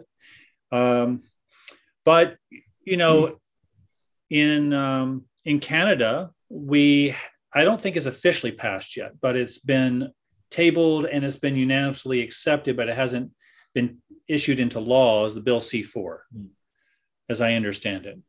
But Bill C-4 is commonly known as the Conversion Therapy Bill. Mm-hmm. And so there are laws against hate speech toward minorities that already exists in the law in Canada. But this is a bill that was created in light of Christians, particularly Exodus International, having programs to convert gay people into straight people. And that was called conversion therapy. Now, some of it was a very, very small percentage where was, electric shock and deprivation, but very, very small, but a large percentage was not like that. But it got, and then the failure of the moral failures of Exodus International really put it in the public light, and they created a law around conversion therapy where a person could not be coerced or forced into these programs and made these programs illegal.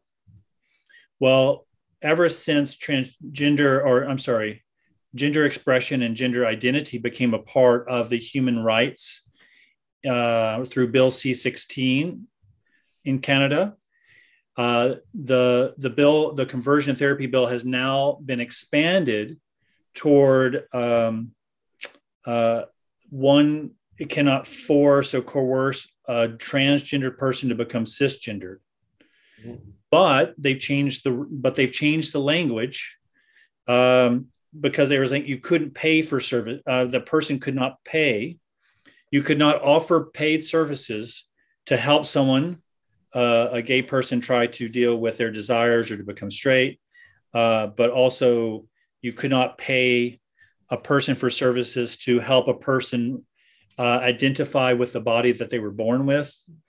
But now it's been expanded to say you cannot repress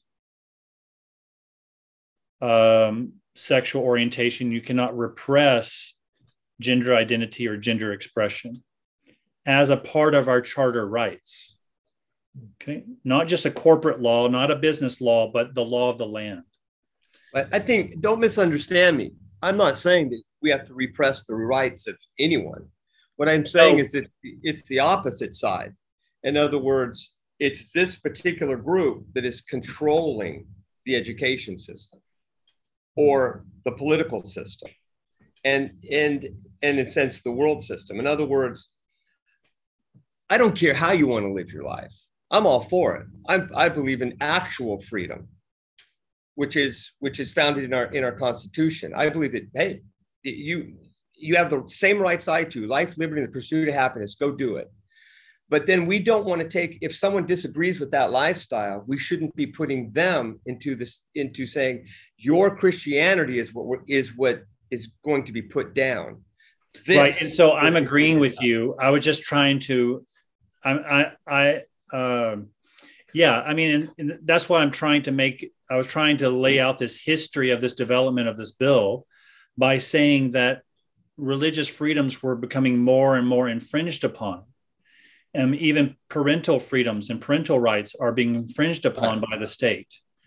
And so there is a point when the church or when the Christian has to say, well, I'm going to be guilty by the law quite easily if I find myself in a certain situation. But yeah, and to your point, I mean, and so what's being pushed in the schools, especially government funded public schools, is going to need to follow the letter of the law. And as soon as the letter of the law is established, and that's the new curriculum. Right. And this, I'm a teacher, so I use schools. This extends into everything else we've talked about. The issue when you go back to Daniel, I love the book of Daniel. I love what you did tonight. But Daniel didn't live in the United States, and he didn't have unalienable rights endowed to him by his creator. So it's in the situation with living in America, it is that we have been given the gift of unalienable rights, but we're not using it. Right. Yeah, it's well said. I mean, because the basis of that has been lost. Right. And it's hard to even appeal to because it's been lost. Hey, Clarke, can I make two shameless plugs here? Okay. Manoa's going to give two shameless plugs. And then can we take a question from Andrea, who's been waiting? Oh, Andrea. Yes. Yeah, so just on this topic, I read a really good book, and obviously I need to read it again, judging by my question, but it's called it has good, but they crossed it out and it says Being the Bad Guys. And the subtitle is How to Live for Jesus in a World That Says You Shouldn't. Being the Bad Guys, living for Jesus in a world that says you shouldn't. Living for Jesus in a world that says you shouldn't. Yeah, the author is Stephen McAlpine. I really enjoyed it. By Stephen McAlpine? Yeah, it was good. Okay. And secondly, tomorrow, there's the church where my family goes in Ottawa. They're hosting an online conference. It's called the Religious Freedom Conference. And they'll be speaking on Bill C-4. There's a religious freedom conference held by a church in Ottawa that is going to be speaking directly about Bill C-4. You know, I talked to my colleague from Brazil, the one that was on the Human Rights Commission. He's been to the States, and he was on these boards. I mean, in these meetings where France, Argentina, the Netherlands, and many countries were represented, and so was Canada. And he said that the Canadians were most antithetical to religious freedoms. What I think is, with all the problems that we're discussing, everything from, you know, how you pointed out, from abortion to transgender, to this, to that, you know, Germany during the Nazi era in the end, people came to the conclusion, it's like as if there is, I mean, how can you say it? As if there is a force out there, it just spreads. Mm-hmm. It's a horrible thing, and we find it at the universities. The universities, all of a sudden, the English department came up with certain kinds of themes, and then it had to spread to every other department, even though it was not immediately relevant. I don't know, this ideological thing, this kind of idea thing, this mentalities or whatever you call it, it's like a force that just goes and goes through societies like a madness. And it is extremely difficult to free ourselves of it. Because then all these other little accusations come at, well, if you say that, then you're a Nazi, or if you say that, you're such and so. Exactly. You understand? Mm-hmm. Yeah. So this is the thing. You know, I will say one more thing that I've really said too much, but you know, Ehrenberg, when he was pushed out of the church, he was in the resistance in the church. When he was pushed out because the Nazis pressured him, he gave a sermon to the church. It was full. There were several thousand people in front of him. And he stood there and he said, as I look out upon you, I see three groups. I see the curious, I see the sad, and I see the brave. And he said, the curious are the ones that come here to see a spectacle. They know they're like Nazi informers or whatever, you know, all of these kinds of things. They come into the church and they want to see, okay, what's he going to say? What, you know, et cetera, et cetera. They're not with it at all. And he thinks that they need to really admit to their wrongdoing. And the sad is like the people who know it's wrong to accommodate yourself to a bad system. They know it's bad. That's the largest group, but they feel powerless, and the everyday things are a force, and they weep, and that's a kind of a resistance. And then they're the brave that really go out and do resist, and they lose their lives. They lost their lives in large numbers. Mm-hmm. So I think our society and Christians here may be in the same kind of boat where, you know, we are in this boat, and I think many of us here we fit the sad lot. Mm. We know this is wrong. But what, how, and when we come into a position that is something else, isn't there yet for us.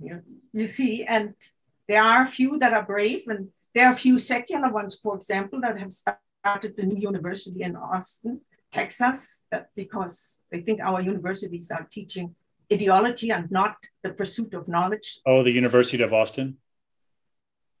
Yeah, you've probably heard of that. Mm-hmm.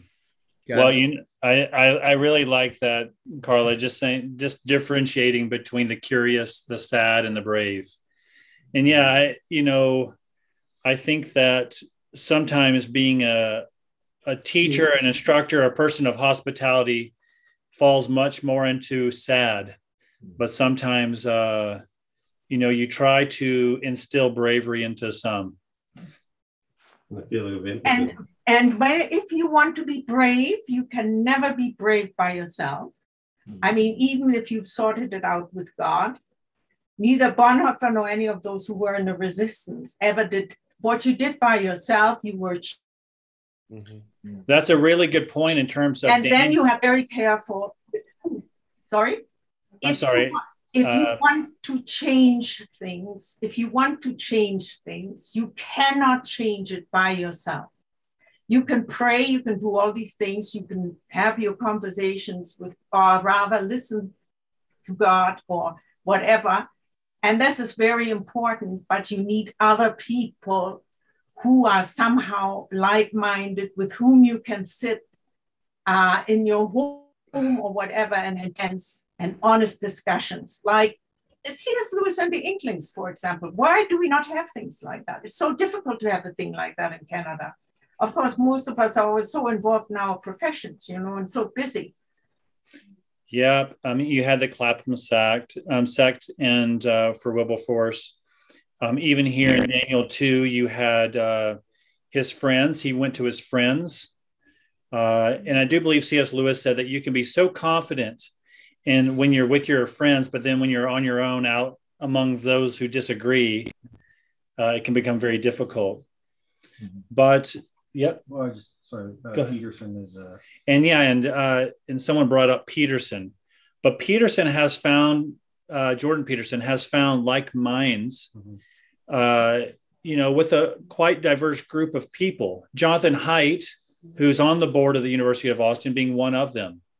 And I think the University of Austin is not only trying to create education without ideology, though it doesn't have its own curriculum, but it does see itself as needing to be a group informing other like-minded people where there are free speech, freedom of conscience, freedom of expression. And so I think that there are little communities happening, and sometimes people call it, there can be places like the dark web and such things as that. But I do think it's important for us to be able to gather in groups. Even this type of group, as we're doing tonight, is a good group where we can have discussion and dialogue about diverse issues, about what we might be able to do, but also having groups where we can actually form coalitions and alliances to know actually how might we engage the world more strategically. Yeah. Yes, a little question is Andrea actually in Germany now? Yes. Oh, wow. I'm impressed. The sun is almost rising. Oh, what time is it there now? What? Yeah. What time is it? A quarter before 7 o'clock. Yes. In the morning. In the morning. But I started at 4 o'clock in the night. Well, it's lovely having you. Well done. Yes. But there are very good conversations and lectures, so I have to get up. That's wonderful. Well, it's good that you're also listening to another country, right? I mean, yes. Well, it's been lovely. I know it's getting late on our end and it's getting early on your end, Andrea. Yes. And so lovely to be with you all on the computer and all of you here. And let me pray. Let me pray to end tonight. Father, we see that you have given us a story, that you have recorded this event that happened with Daniel and Nebuchadnezzar in a very different time and place and circumstance. But Father, we see that we need your revelation.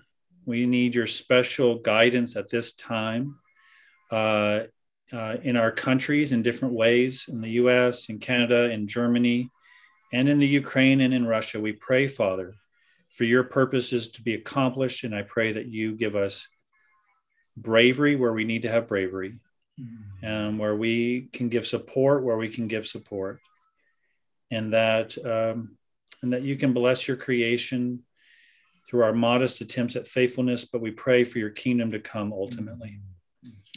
And so please, Jesus, come. Amen.